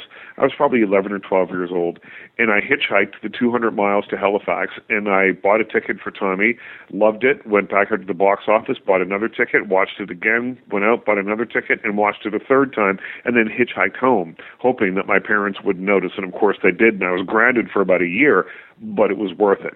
So I've been a Ken Russell fan for a very long time, so I was excited to do this Q&A, and so on the night of the Q&A, it's decided that, you know, we should have dinner together beforehand. And so I talk about this a little bit in the book. Ken and I and a number of others, his wife and the promoter of the show and a few other people, we go to a restaurant, and as we're, you know, sitting down, I introduce myself to him, we shake hands. He nods at me very pleasantly, but doesn't say anything. And then I begin to pick up that no matter what I say to him or what anybody says to him, he just wasn't going to say anything. He did not speak all the way through dinner. And it's a little disconcerting knowing that you're about to step on stage in front of about 900 or 1,000 people and try and interview someone who you've never actually heard utter a word in person. And so I left the dinner a little freaked out and went over to the theater, and of course there were, you know, 900 or 1,000 people there or something. And I did a little bit of warm-up. I told the Tommy story. I talked about him a little bit, and then I finally got a call saying, you know, Ken's on the way. He's going to come down the aisle in about 2 minutes. So I'm you know, giving the long introduction to him. And as soon as he walked into the theater and people noticed him, they stood up and they applauded and they brought him in. It's as if I had just said, ladies and gentlemen, Elvis has just come back from the dead, and here he is. They were that delighted to see him. And I think that audience reaction really warmed him because he opened up. He was a great interview. He talked about working with Oliver Reed. He talked about making this film. He talked about all sorts of stuff, took questions from the audience. We talked for quite a while before we screened the film. And then I saw the film again that night. I thought, you know, this is a movie that deserves to be seen. It is a masterpiece by a film director who has, in a lot of ways, had been unfairly forgotten about in his latter years. And I just thought that it might be a fun book. And I kind of filed it away until I thought, you know, the next time I meet with my publisher, I'll mention it. And I had a few ideas for books, and we were having lunch, and I pitched one idea, and she shot that one down. I pitched another one, and she was like, I don't know about that. And we pitched another one. She didn't love it. And then she said, do you have anything else? And I said, well, listen, I have one more, but I don't know if you're going to go for it. It's about a crazy movie that nobody has seen. It's a Ken Russell film. It's The Devils. I gave her the pitch, and she said, yeah, absolutely. That's the one we want over lunch. And I started on it the next day. Wow, that is awesome. So, what were some of the challenges faced with writing about a film that was that old, and I hate to use the word obscure because it's been known to me for a while, but it's really not one of the, you know, it wasn't a blockbuster when it came out, obviously. Well, no, it was, you know, the opposite of a blockbuster. I mean, and not anything much to do with the quality of the film, but the outrage that surrounded the film when it came out. You have to remember that when this movie was being made, the studio system was falling apart. Hollywood just doesn't understand how to connect with young people, and so they were looking around to get new kind of hip directors. And Ken Russell would have been about 40 at the time, which in 1970 was considered young and, you know, still pretty hip. He was making movies that made money and then had a bit of edge to them, like Women in Love and that sort of thing. And so he gets hired to make this movie. He's making it at Pinewood in England, so very far away from Hollywood. They build an enormous set, the biggest set to date since Cleopatra. They have Oliver Reed, who's a huge European star, Vanessa Redgrave, who is a huge international star. This is a big Hollywood project. And then, as Ken told me, the boys from Burbank actually read the script and they freaked out and they got cold feet. So by the time he was finished making this movie, he hands in a cut and they're like, well, we just, we can't have a scene called The Rape of Christ in this. We can't have, there's a masturbation scene with charred tibia. That they said, we simply cannot allow this to be screened. So cuts were made there, and then cuts were made by censor boards. And Joe Dante told me, he said it was the only movie that was in general release at the time that every time you saw it, it was a slightly different movie because someone had been offended by something and chopped it out. So the movie never really had a chance to be seen properly. So the challenge is, in terms of writing about a movie like that, is A, finding a copy of it that has all the stuff in it that you want to see, because you can't write about a film until you see it in its entirety. So that was a challenge. It was a 40-year-old film. When I started writing the book, Ken was 80 or 81. He had just suffered some strokes, which made it very difficult to communicate with him. Everyone else that had worked on the film was in their 70s and 80s, and it just took and had scattered to the winds. Some of the actors were relatively easy to find. I mean, I've written a number of these kind of books where part of the thing is becoming a movie detective and tracking people down and finding little bits of information that lead you to people. So I was able to track down the actors, but finding the editor, Mike Bradzel, I really began to think was going to be the key to be sort of the backbone of this book. And he was very difficult to find. He was older. He had retired. And here in Canada, they've got the Canadian Cinema Editors, and the Canadian Cinema Editors host an award show every year, and I was hosting it around the time that I was writing this book, and I thought, well, maybe this is the way I'm going to find Mike Bradzel. And I literally, at the cocktail party after the show, I stood on a table and said, does anybody here know Mike Bradzel? And one hand went up in the back. And it was an older guy who had been an editor for a very long time, and he had worked with Bradzel and was still in touch with him. And that's how I managed to find him. So, some of it's luck, some of it is extremely challenging, some of it is just, being dogged enough to go down every dark alley until you find all the people that you need. And then, the idea of just writing the book, it's an extremely dark subject matter, and it took me about 2.5 years to write the book in terms of finding everybody and doing all the research and that sort of thing. And it's a dark thing to live with for that amount of time. And I think probably in terms of the ultimate challenge, that might have been it for me, is living with this extremely dark subject matter that I was writing about every single day was probably, at the end of the day, the most challenging thing about writing the book. I really appreciated how much attention you paid to Derek Jarman and the relationship between Jarman and Russell on that film. Yeah, well, Derek Jarman is a fascinating character, and I mean, one that I wish a number of people, obviously, are no longer alive, and so I wasn't able to do fresh interviews with them. But Derek Jarman was someone that I would have loved to have spent some time with. And he was, as much as Ken Russell was, an iconoclast who really did things his own way. And he brings a feel and a look and a just sort of an atmosphere to The Devils that other set designers who might have had more experience, I don't think would have been able to duplicate or to bring to the project. And I say that because this was the first film that Derek Jarman had worked on. He didn't know the rules. He didn't know what was sort of the right way or the wrong way to do things. And so he just went, he tried to fulfill his vision as an artist would. And the film absolutely shows that. I mean, every moment of this film, every shot in this film is gorgeous. And, I mean, part of it is Ken Russell's eye, but, you know, a huge part of it is Derek Jarman's ability to create, you know, slightly otherworldly feel to a movie that is set 400 years ago. I think the other thing that I liked is that you did such a great job tracking down some of these people and going to some of the biographies if they weren't still around, these kind of things, and then also having that mix of the contemporary people that were talking about the book.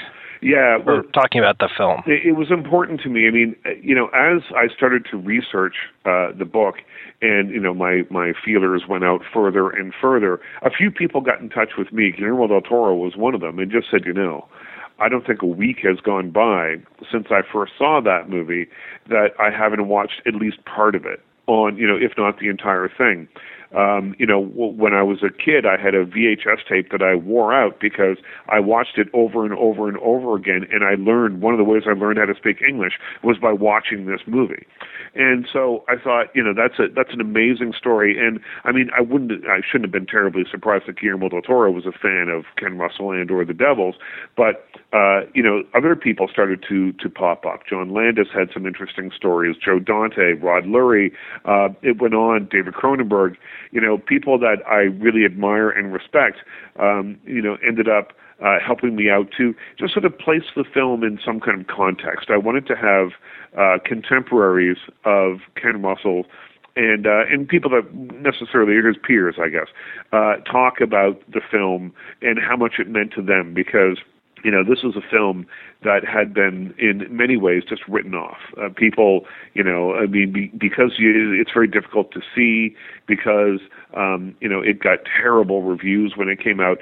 People had just written it off, and it really, truly is a brilliant movie. And I really wanted to sort of add some context in there in terms of Ken Russell's peers talking about it and, you know, talking about how great a film it was. I thought that was important to add some color to the book. No, I think it was great. I thought it was a really nice touch to see that it still resonates all these years later with people that are currently making movies now, or, you know, doing contemporary criticism. So that was really a nice touch to have that mix of the two. So it must have been, you were talking about just the amount of people that have passed away with who were in the movie or involved with the movie. I'm sure you had a lot of people pass away just while you were doing the research on it. Well, most notably Ken Russell, you know, and that was, it wasn't, I shouldn't say that it was a shocker when it happened, because he was ill, but I mean, it was very sad. You know, he was someone who worked right up until the end, even though he had difficulty raising money to make movies, and you know, no studio would give him a huge sum of money anymore to make a film. He continued to try and create art right up until, you know, literally almost his last days, when he just simply wasn't able to. And, you know, when his wife, Lizzie, when I sent her the book and said, would you have a look at it and just, you know, tell me what you think, she wrote me back a letter, and it was just the most lovely thing when she said, you know, Ken Russell gives us the stamp of approval from that film Sight in the Sky. And for me, that was, you know, I mean, it was one of those, in the latter part of the book, once everything's done, and the book has been locked, often what happens is you send it around to various people hoping that they'll read it and like it and give you a blurb for the back of the book. And we were lucky. Terry Gilliam and, you know, David Cronenberg and Guillermo and lots of people gave us lovely quotes for the back of the book. But when Lizzie Tribble, who was Ken Russell's wife, emailed me with that little bit of praise, that really meant a huge amount to me, because she knew Ken as well as anybody, and, you know, had been not only, you know, his wife and supporter, but his biggest fan as well. And so that was really a big thing for me. You talked about how difficult the film is to see. What is the best version, in your opinion, that is out there currently? Well, there's a couple of versions that are around. I'm no fan of bootlegs, I have to tell you. I'm sort of anti-bootleg, but in this case, there is a version that is under a label. I don't know if it's not a label. It's a bootleg called Angel Video, and it is probably the closest thing to a complete copy of The Devils that you're going to find. Now, you have to go to some scary, deep, dark, weird corner of the internet to find it, but it has some of the scenes are recreated, and they're recreated extremely well. And the footage has been gleaned from documentaries and, little bits and pieces that people saw on television recorded, and then it was all cut together to recreate the excised scenes from the film. So that's out there. There is a BFI version, British Film Institute version, that is of beautiful quality. The movie has been restored. Warner Brothers a few years ago spent quite a bit of money to restore it, and then chose not to release it.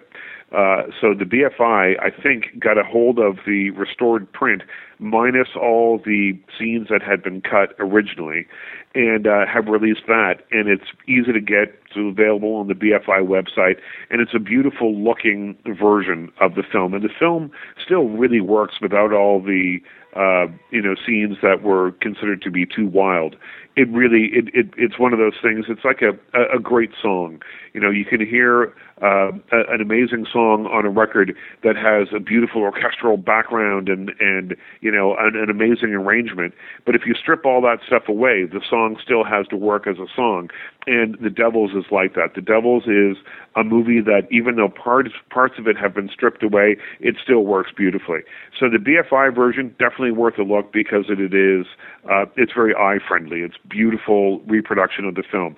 The Angel Video copy is a little rough. It's a little rockier, but it still is probably the most complete version that's available out there. While you were doing your research, what were some of the things that surprised you the most as you were digging into this film?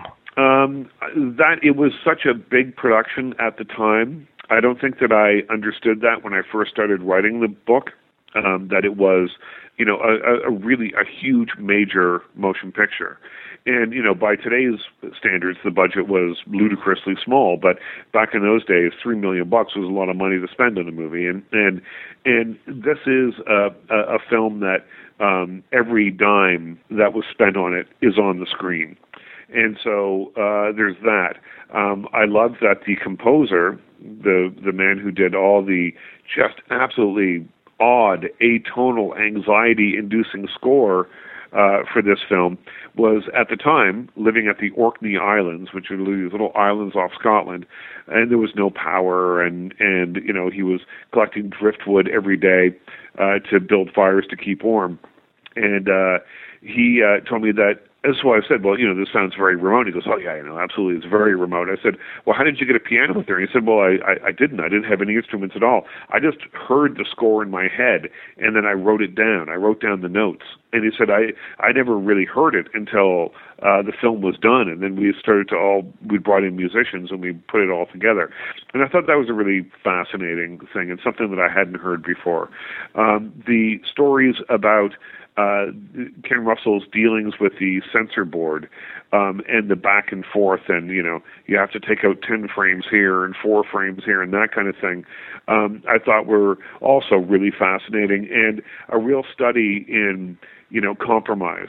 Ken Russell is often seen as a filmmaker who was completely 100% against censorship and 100% against compromise. And in some ways he was, except that, oddly enough, considering that a lot of his greatest works were banned and were censored and that sort of thing, that he was kind of for censorship as Ken Russell, as only Ken Russell could be, meaning that, his thoughts on it are fairly contradictory and don't make a huge amount of sense, but when you hear them come out of Ken's mouth, you kind of think, oh, well, that kind of makes sense, because he was just such a singular and unique individual. So I found all that stuff interesting. There were, every day working on this project was a revelation. Something interesting would happen, whether it was, Dudley Sutton telling me stories about how, when the naked nuns were running around, one of his jobs on set was to have a little hairdryer and warm them because it was cold while they were shooting. And that, to shoot shoot the insane scene, which has since been cut out of the film, where there's naked nuns and priests having a huge orgy in a church. That Ken Russell took a week to shoot the scene, and he would every morning roll out a cart of booze and just let people drink, and so it would loosen them up a little bit to get the kind of wild fervor that he really wanted to capture on screen. So all of those things were, I thought, a really fascinating look into Ken Russell's creative process and the process of getting this extremely difficult film made. I loved all of the different stories about the atmosphere on set, because some people would paint it as a nightmare, other people, it was a lot of fun, and then it seems like the truth maybe lies somewhere in between. Well, you found, or I found, doing the interviews for this book, that the truth was always somewhere in between. And, Dudley Sutton, who plays de Lardemont in the film, told me, a long story about having to reshoot the end of the film, and it's in the book, and no one else seemed to be able to back it up, and everyone had a slightly different version of it. And Dudley, finally, when I asked him about it again, he said, well, who's to say my version's not the right one? And part of the trouble of writing a book of an event after 40 years is that people's memories do fade, and stories get a little bigger over time and that kind of thing. And so there was a lot of just disgraceful behavior on that set in terms of some of the male extras groping these young women who had been hired to play nuns, and who for weeks at a time on set were, either partially naked or naked. And this was something that, it was the dawn of a new age in British filmmaking. There hadn't been that much nudity before. And so perhaps, it's like that old story about the little people who were working on, The Wizard of Oz. And, they had, as the legend goes, and it's since been proven to not be true, but, that they had orgies because they had never been in such a large group of people who looked like them before. And I think that it's the same kind of thing here in The Devils. These extras, the men anyway, had just never been given the situation to be around young naked women, and they responded really poorly. And I think that is as true as that is the overarching truthfulness of that story. Some of the details here and there, everybody told me slightly different things, so it's hard to know what was true and what wasn't. And so when I couldn't figure it out, when I couldn't corroborate it through 2 or 3 different people, I would just put both stories in the book and let people decide for themselves. Going back to the censorship issue, I was very surprised at some of the quotes from the head of the censorship board, and just the way that he seemed to kind of be looking out for Russell and looking out for this film as it was going through the process. Well, I think that they realized that it was, kind of a genius movie. It was going to be a very difficult movie. It was going to be a movie that nobody really wanted to be the final one to sign off on, I don't think. But yeah, I mean, I think that the censor board at the time, apart from, some of the older types who were literally probably, very Victorian in their attitudes towards sex or anything, remotely bawdy.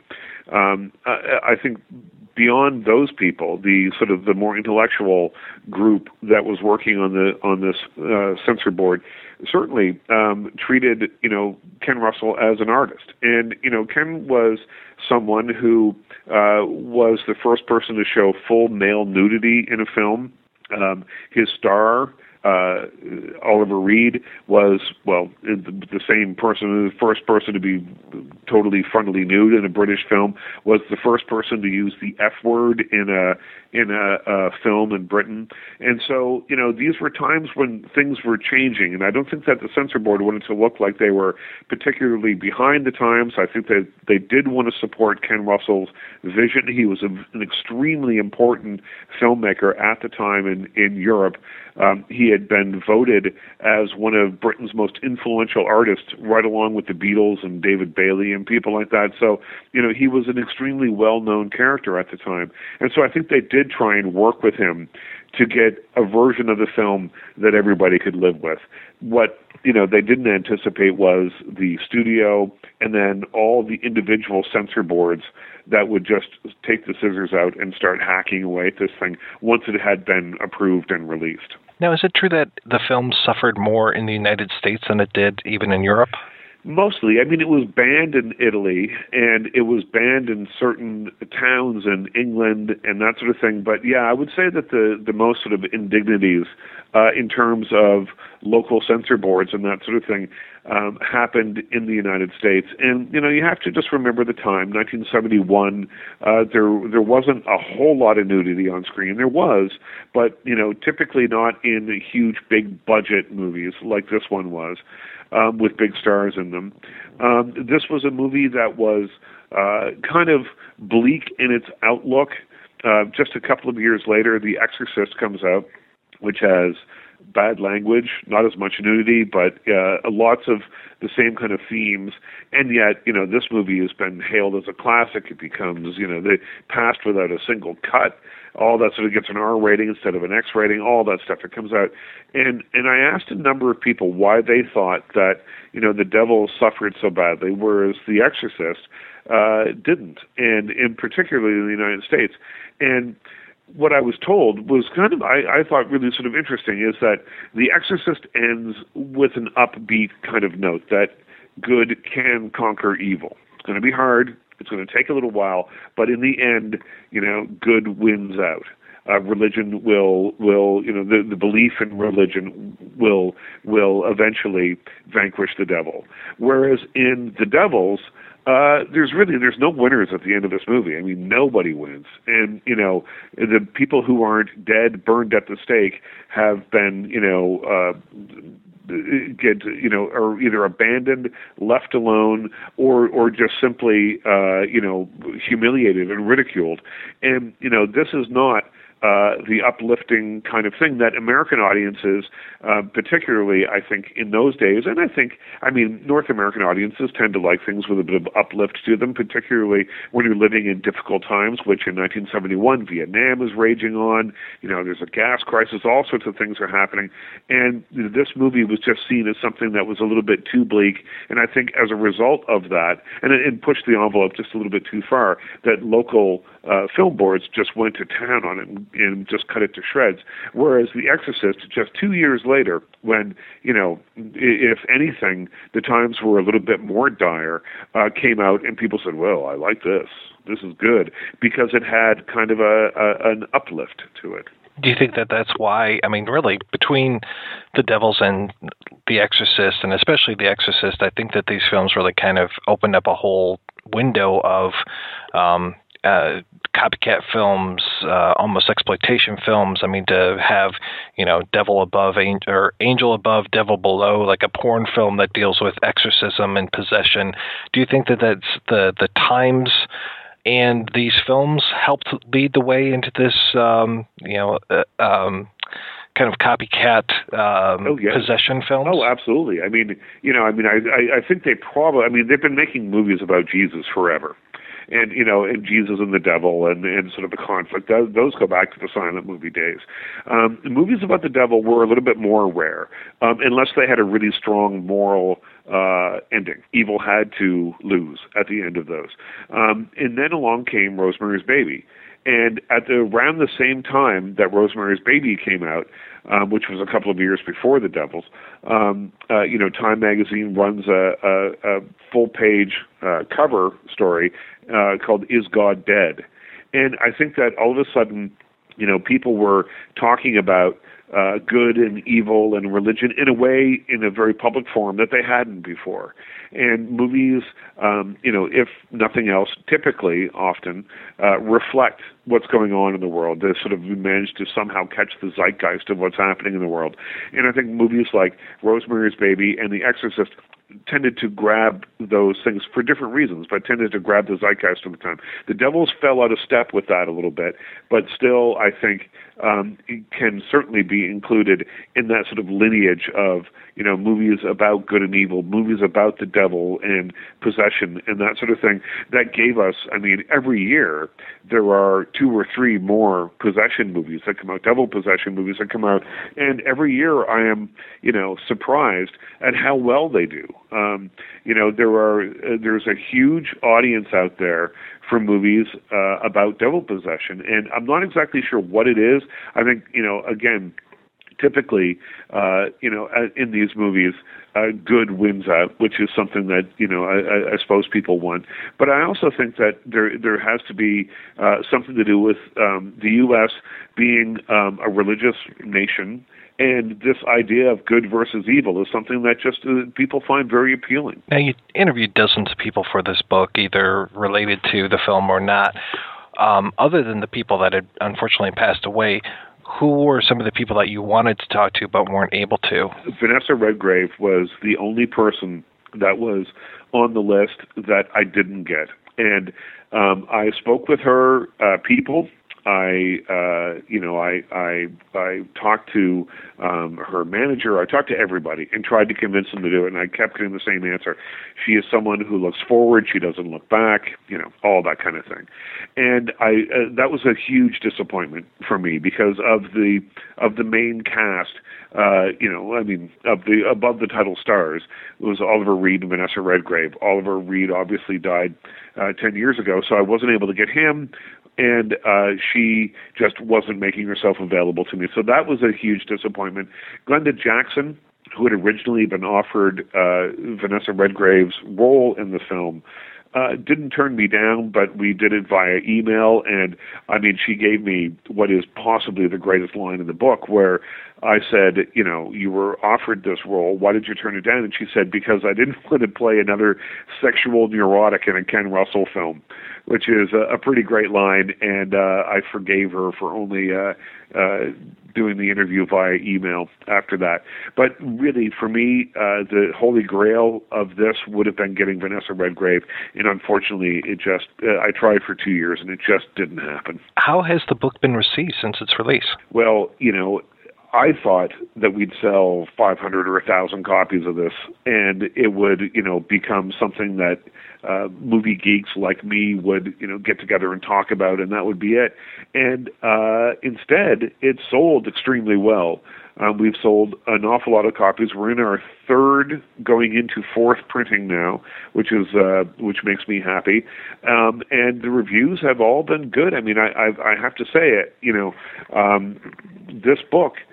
About this 40-year-old weird movie that, nobody's seen, ended up getting reviewed in Entertainment Weekly. The Hollywood Reporter did something on it.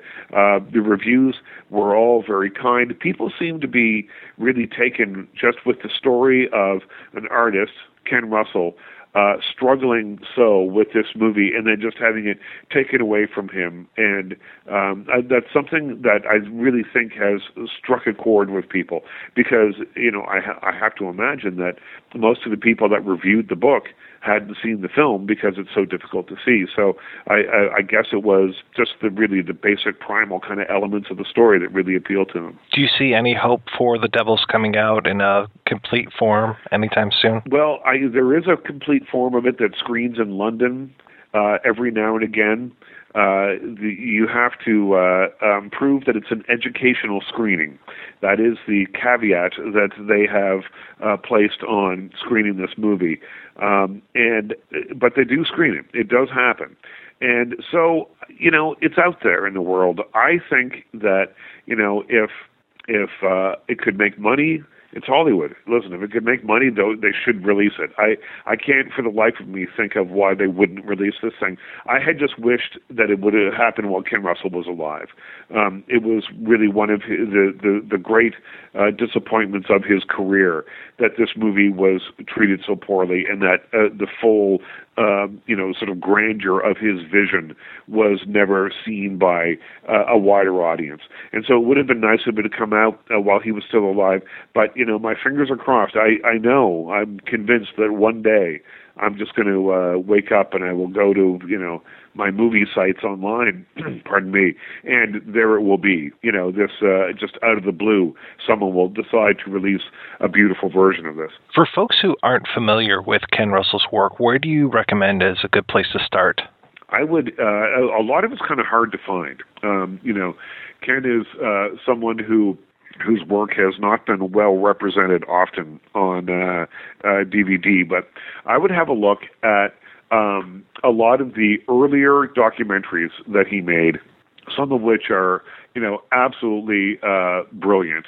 And they were frequently made for the BBC, for a show called Omnibus on the BBC, and they are documentaries about classical composers. But they are iconoclastic, they are unusual, and they developed a documentary language that is still being used today. He started doing reenactments. He started using different actors to play the same character at different times in their lives, which hadn't really been done before in documentary style.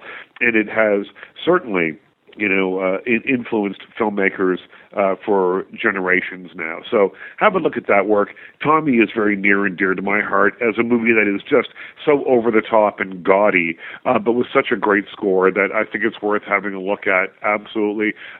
Crimes of Passion, with Kathleen Turner and Anthony Perkins, is one of the great sort of mid-period films that he made. The Devils, of course. There's Women in Love is probably the film that most people have seen with Oliver Reed and Alan Bates, and it's of course has the first full frontal naked scene for a man in film history. So any of those would be you wouldn't go too far wrong. But with any of his work, I really do think that, you're going to find, even if you don't love it, you cannot deny that it's interesting, that everything that he did sort of pushed boundaries, and that he was someone who was as much an artist, and I mean artist in the sort of the idea of someone who was driven by concepts and ideas as he was a filmmaker. I don't know if this is necessarily a fair question to you, because you are a Canadian, and I want to ask your opinion as far as the difference between what we see as he grew up Catholic, correct? I did not, no. No, he did not grow up Catholic. He switched. He converted to Catholicism. I was curious as far as your opinion of how like a European or a British person, how influential religion is on them versus possibly an American. The reason why I'm asking is a few weeks ago we covered the Bad Lieutenant films, and obviously Abel Ferrara wears his Catholicism kind of on his sleeve, whereas Werner Herzog does not necessarily do that, but it is more ingrained in him. How do you see Russell as far as displaying his religion? Well, in terms of there is nothing that he did on film that doesn't have a deeply Catholic feel to it. And, even if you look at Tommy, there is Catholic iconography all over that movie. In all of his movies, there are crucifixes. In fact, one of his early bosses at the BBC, Ken comes in and he pitches this idea for a film, and his boss said, all right, go make it, but just leave out all the crucifixes this time, because he had a habit of including deeply Catholic and religious iconography and images in all his movies. And so Russell was someone who was really heavily influenced by his religion, by the look and the feel of his religion, which he brought to the screen in virtually every movie that he made. Had he been an American filmmaker, I'm not sure. I mean, I think I'm not American. I've spent a lot of time there, but I think that Americans process religion a little differently than Europeans do. And I mean, I think possibly, it's because Europe has such a much longer history and their cities are filled with, old school religious iconography that you grow up with it. You grow up surrounded by this. And it can't help but sort of influence the way that you are. Whereas in America, it's a little different, I think, and it seems to be a deeply held, more fundamental kind of thing. So I don't know. I can't really answer the question other than to tell you that in Ken Russell's case, his films are jam packed with Catholic imagery. The Devils is probably his most overtly Catholic film, which people at the time said, this movie is heresy. I see it as a very spiritual film that isn't about heresy. It's about someone who is looking at and questioning his religion, but from the point of view of someone who is deeply entrenched in it. I want to shift gears just for a moment as we kind of wrap this up, and I want to know how you moved from writing movie books to doing the Elvis Costello book. Well, that was after The Devils, frankly, and spending 2.5 years working on that. And I still write about movies every day. I'm still a film critic here, and I write reviews. I write 5 or 6 reviews a week and, interview actors and that sort of thing. But in terms of the books, again, I was with my editors at the publisher, and we were just talking about things, and I told them the story about the first time that I heard My Aim is True by Elvis Costello. And the boiled down version of the story is that I lived in this very small place. It was tough for me to get records, and I was a music fanatic as well as a movie geek. But I was reading about all this insane music happening in New York and London, but I just didn't have access to it. My brother lived in Toronto, and he could get things. So I would write him a letter and say, I need these 20 albums, and he would buy them for me and send them down. And My Aim is True was one of them. And when it came, I loved the cover. I already knew everything there was to know about Elvis Costello because I had read everything about him. I just hadn't heard the music. So I threw the record on, put the needle down, and about halfway into the first side of the record, I thought, you know what? I never have to listen to REO Speedwagon or Chicago ever again. Here's music that really speaks to me. And that record continues to speak to me, 30 some odd years later, 35 years later. And I told them that story, and they're like, well, maybe you should write about that. And that's literally as easy as it was. And it was a nice little break. It was a different book to write than the Devil's book. There's not as many interviews. More of it is just sort of a story about the time and why this record came to be. It's really the story of 1976 and 1977 in London. And I'm a bit of an Anglophile, so writing that was a pleasure.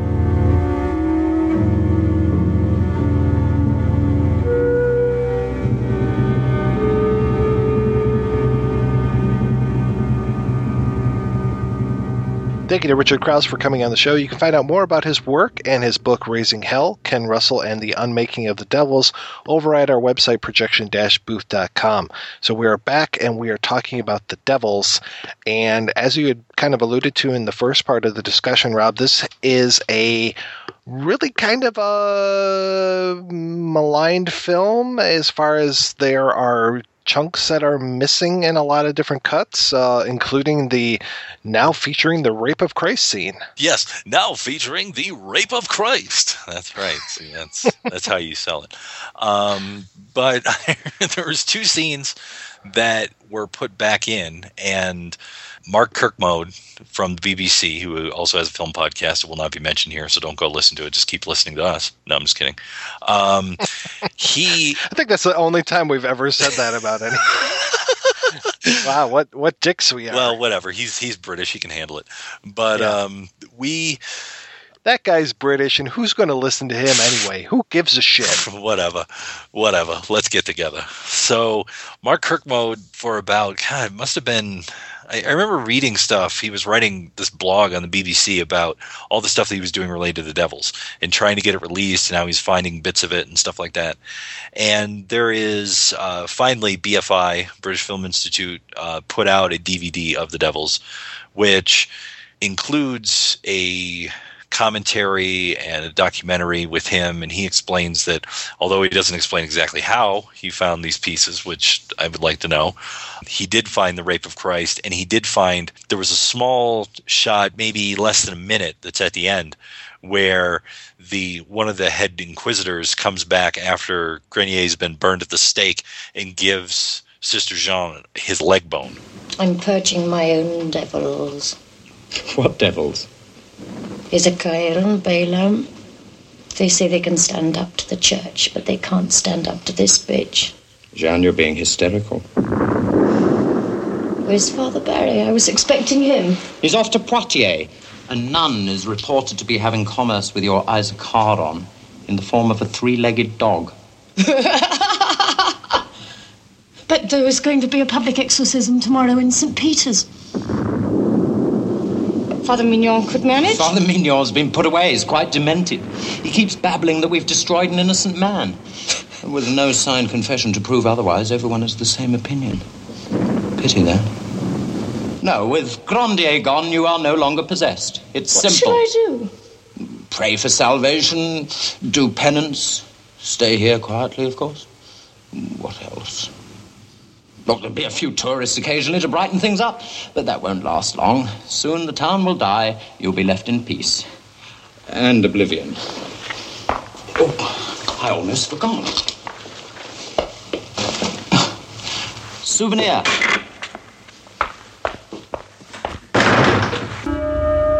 And it's implied that she masturbates with his leg bone. So the Rape of Christ, where the women go crazy, they tear down the giant crucifix and have sex with the statue, and then this leg bone masturbation scene, both of those were cut from at least the American release. They may have been cut from, I believe they were also cut from the UK release when it came out in 1971. And Warner Brothers has never really, I don't believe they've ever really done a video of this, except they put it out on VHS once. Yeah, definitely it was out on VHS, and I don't know if there's even a US DVD release. It was one of those where I was just like, I don't even want to fucking bother with this. You know, it was just like one of those, like, I was just, it was such an oppressive weight when it came to like, oh shit. Like when you announced that you wanted to do this one, it was like, now I got to find the most complete version. Who the hell knows what the most complete version is? It's like Blade Runner. It's like Blade Runner, but with raping of a crucifix. Well, yeah, and we're going to be talking in a few weeks here about Manhunter. That's another one. It's just like, oh, God, you know, I got 3 copies of Blade Runner. I got 3 copies of Manhunter on top of my TV right now, and it's just like, okay, what am I going to watch first? Yeah. See, and then people wonder why these fucking shows are so long. It's like, because we got to watch like 3 different versions of the movie. That's why it takes so long. I'm sorry that these episodes are getting longer and longer. But no, I think that from what I read, there was a US VHS release. There may have been a British home video release, and then there was nothing. And it's my understanding that Warner Brothers has possibly a complete print of this, but will never let it out. And even as far as I know, and we've talked about them several times on here, the good job that they do with the Warner Archives, releasing stuff that, kind of fringy, stuff that's in the vaults that not a lot of people really want. Haven't even bothered to put it out there, although there was some movement, I think with the UK version where, okay, Kermode sat down, he got everything together, and then they told him, no, you can't do it. And then there was some sort of back and forth in terms of, okay, well, you can have it, but you can't have it this way or that way or whatever.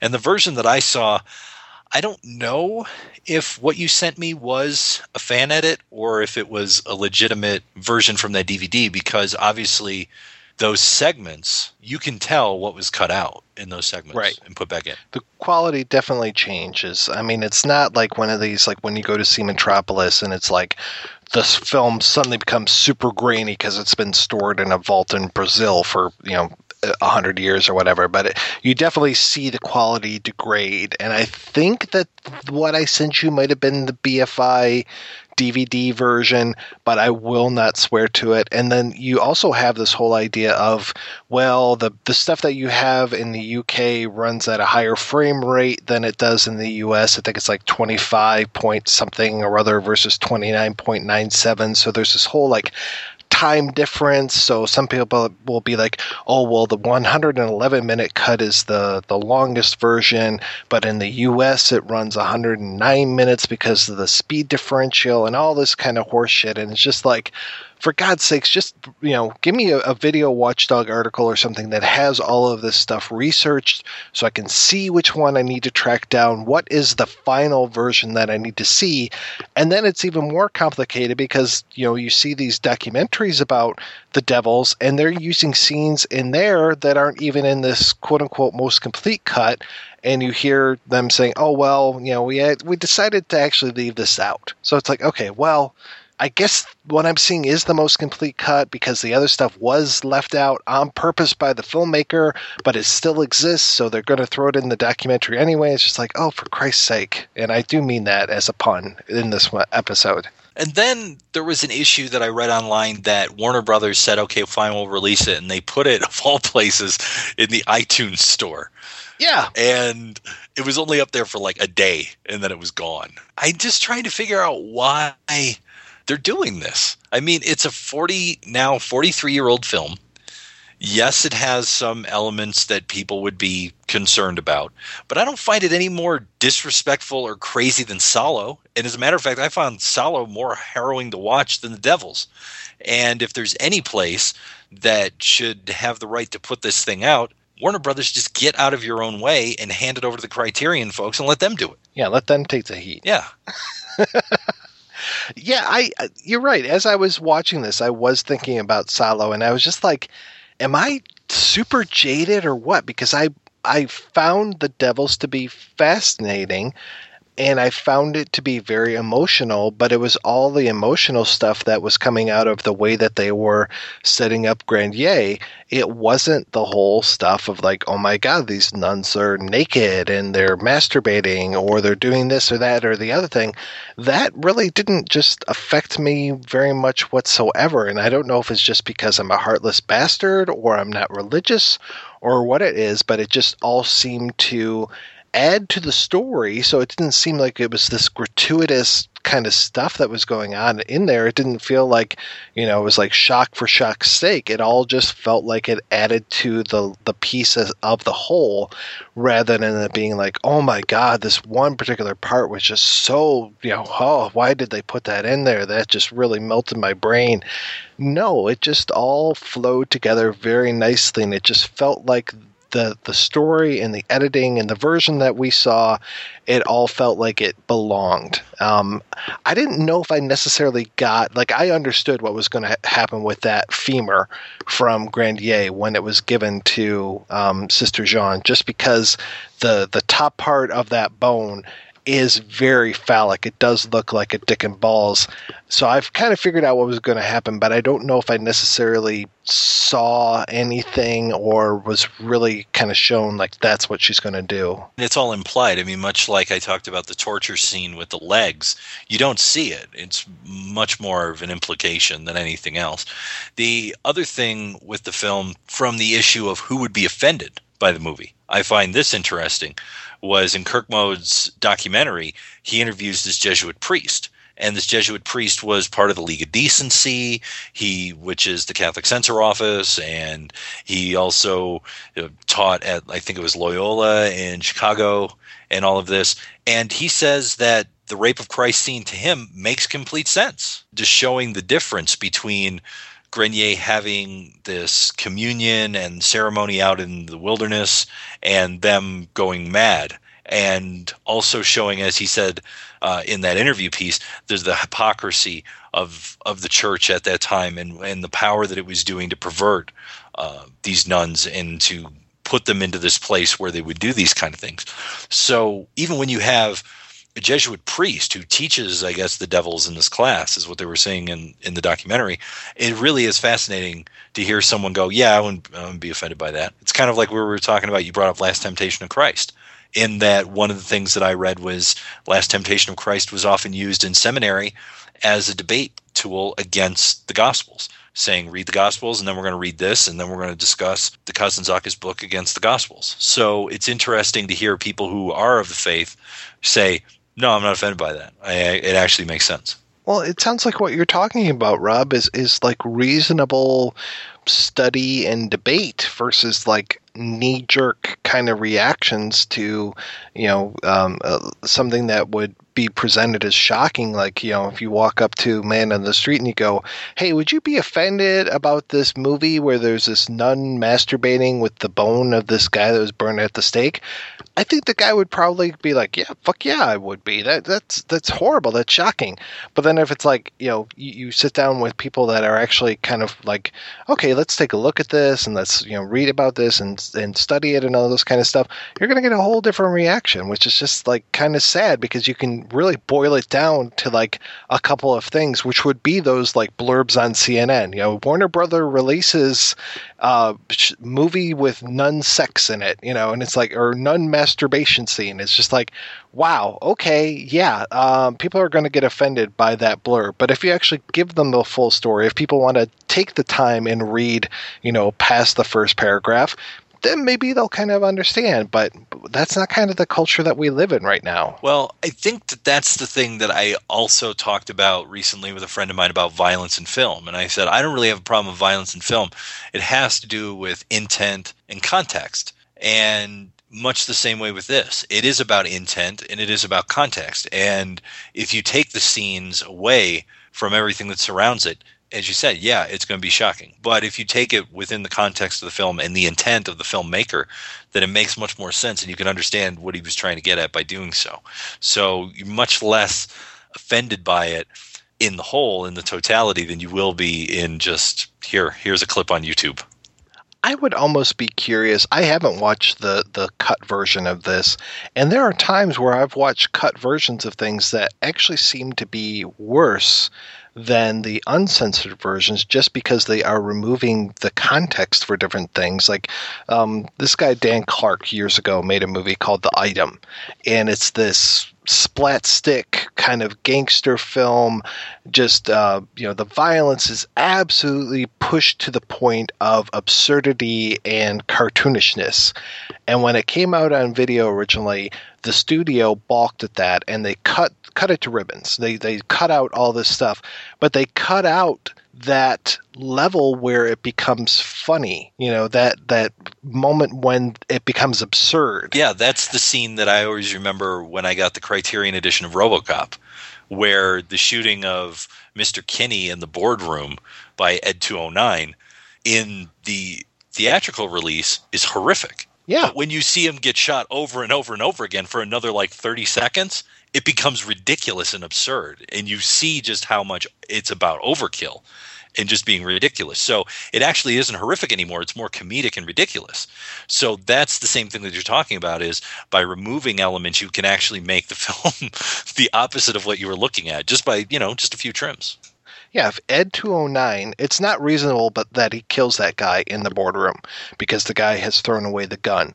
But if Ed 209 used a reasonable amount of force, then it becomes more like you can picture that out in the wild when Ed 209 is patrolling the streets of Detroit, and it's just like, oh man, he's going to use, force on this. But when it becomes this excessive, cartoonish, excessive amount of force, then it just is like, oh my God, then the satire is able to kick in. And yeah, you don't get that when it comes to, let's cut out some of these squibs because it's just way too much. And it's like, yeah, you guys really don't know what, Mr. Verhoeven was doing with that one. I haven't seen a cut version of The Devils. The only version I've seen, and as a matter of fact, I think it's both the same.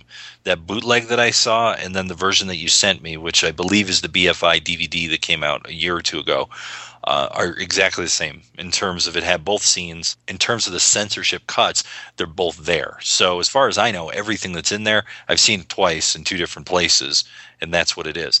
The one thing that I really liked about the marketing on this, which I have to give Warner Brothers credit for on the original trailer, is that they tell people this might not be a movie for you.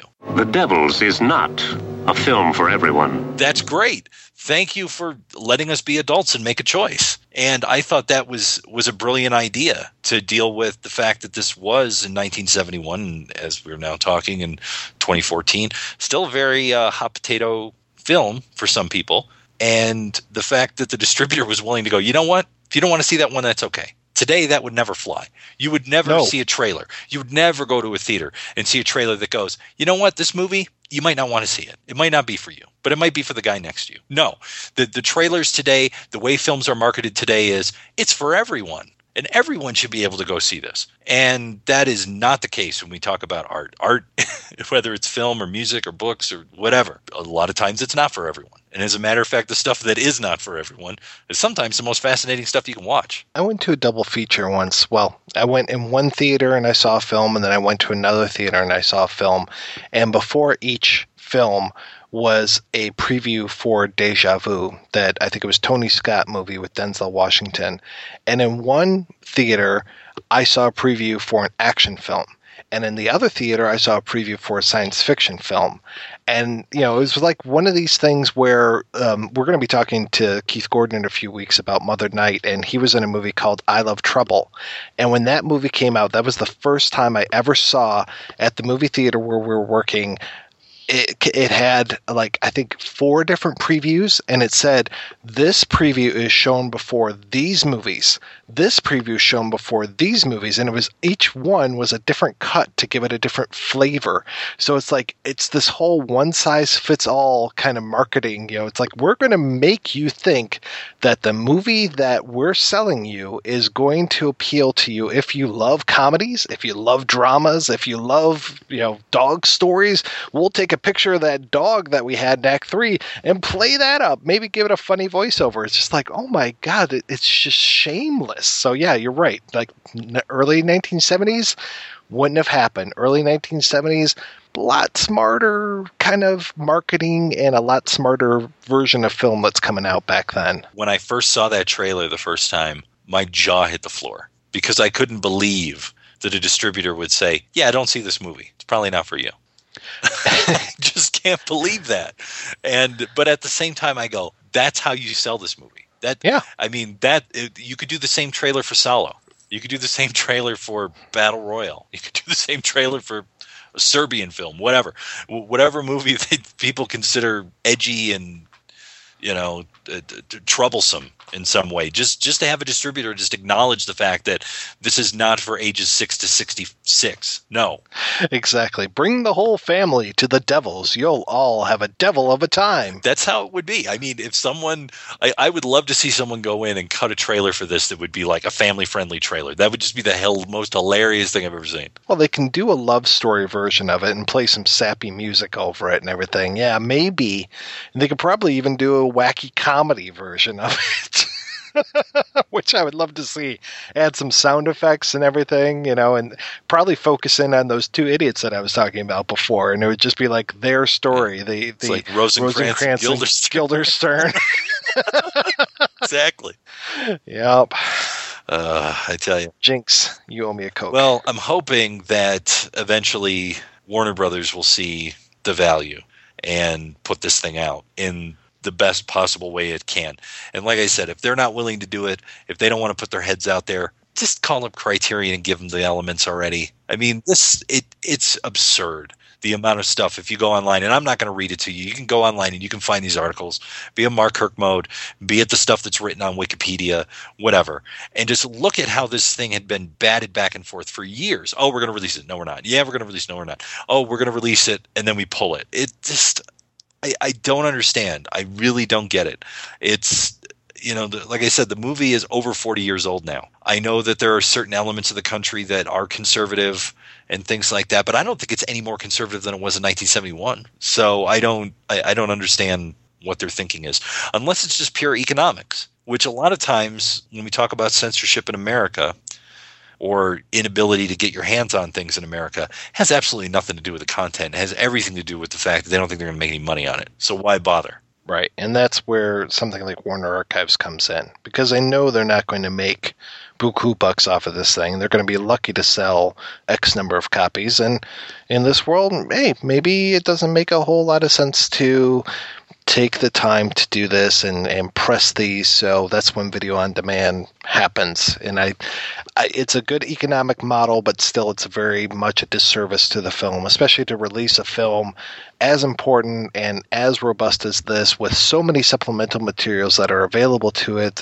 giving us the whole making of the film and the aftermath and all that. If you're going to release it as just a movie only, it's that whole thing that we were talking about when we talked about Invasion of the Body Snatchers and that Olive Films disc of it. It's like, you got to be effing kidding me. This thing came out as a Criterion at one point with all of this other stuff on there, and now you've stripped off everything and it's just the movie. It's a disservice. It's an insult to the film itself. Yeah, and especially with something like The Devils where you have all of this historical stuff. And I'm not even just talking about the historical stuff surrounding the film. I'm talking about, you could get someone who's a Huxley scholar and they could talk about this whole thing. You can get someone who knows about medieval church history and the Inquisition. They can talk about all this stuff. So you could do so much interesting material related to this and talk about sort of what was going on in terms of, feudal France coming into its own and how Louis XIII, Richelieu, and all of them are trying to consolidate their power. And you could do all of that. I mean, there's so many things that you could do with this. And to me, it just seems like sheer laziness and fear is what it seems like. I won't disagree with you. And, say whatever you will about Mark Kermode, but God love him for doing what he's been doing for this film. We all have the movies that we beat our drums over. I've got a few of them myself, and I'm glad that there's somebody out there, leading the charge for this. So keep going to it. Stay strong, brother. Yeah, and the real sadness is that this thing was supposed to be released in the best possible way and everything when Ken Russell was still with us, and sadly he didn't get to see it. Yep. So, once again, artists not getting the respect they deserve. All right, we're going to take another break and play a preview for next week's show. You're about to find out that everything your mother told you about rock and roll is true. When the sleepy town of Mill Basin is invaded by a sleazy band of hard rockers, the self-righteous townspeople try to stop their concert series. And now we find that disciples of the devil are invading our town and threatening to steal our children away from us.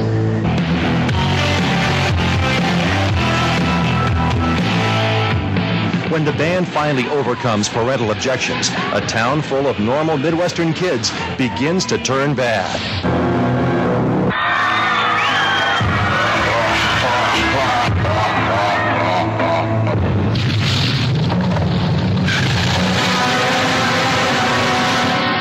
Bloodshed, riots, and horrible mass murders assail defenseless Mill Basin. I love you, Dad. Matthew, I brought you a present. What kind of present, Julie? Myself.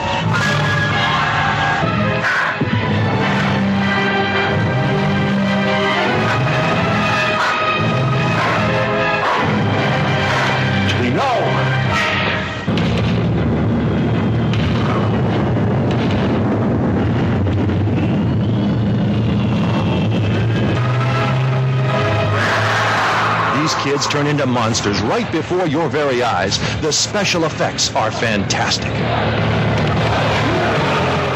That's right, we're back next week, and we're talking about the heavy metal movie Black Roses. So we'll be moving from The Devils to The Devil's Music, if you know what I mean. So practice your sign of the horns a la Ronnie James Dio and get ready to join us. But before we go, we want to thank this week's special guest, Richard Krause, for coming along and talking about his book. You can find out more about that at projection-booth.com. And also this week's special guest co-host, filmmaker Vincenzo Natali.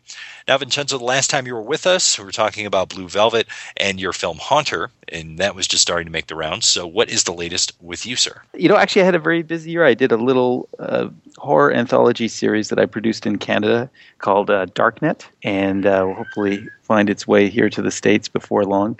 This was kind of my year in TV. And I did several episodes of Hannibal, which is a very pleasurable experience. And I keep chasing rainbows at the same time. I have a few films of mine I'd still like to get made. Now, are you still working on Theorem and Neuromancer? Yeah. Are those your rainbows? There are a few of them. I have quite a few rainbows, actually. Oh, yeah.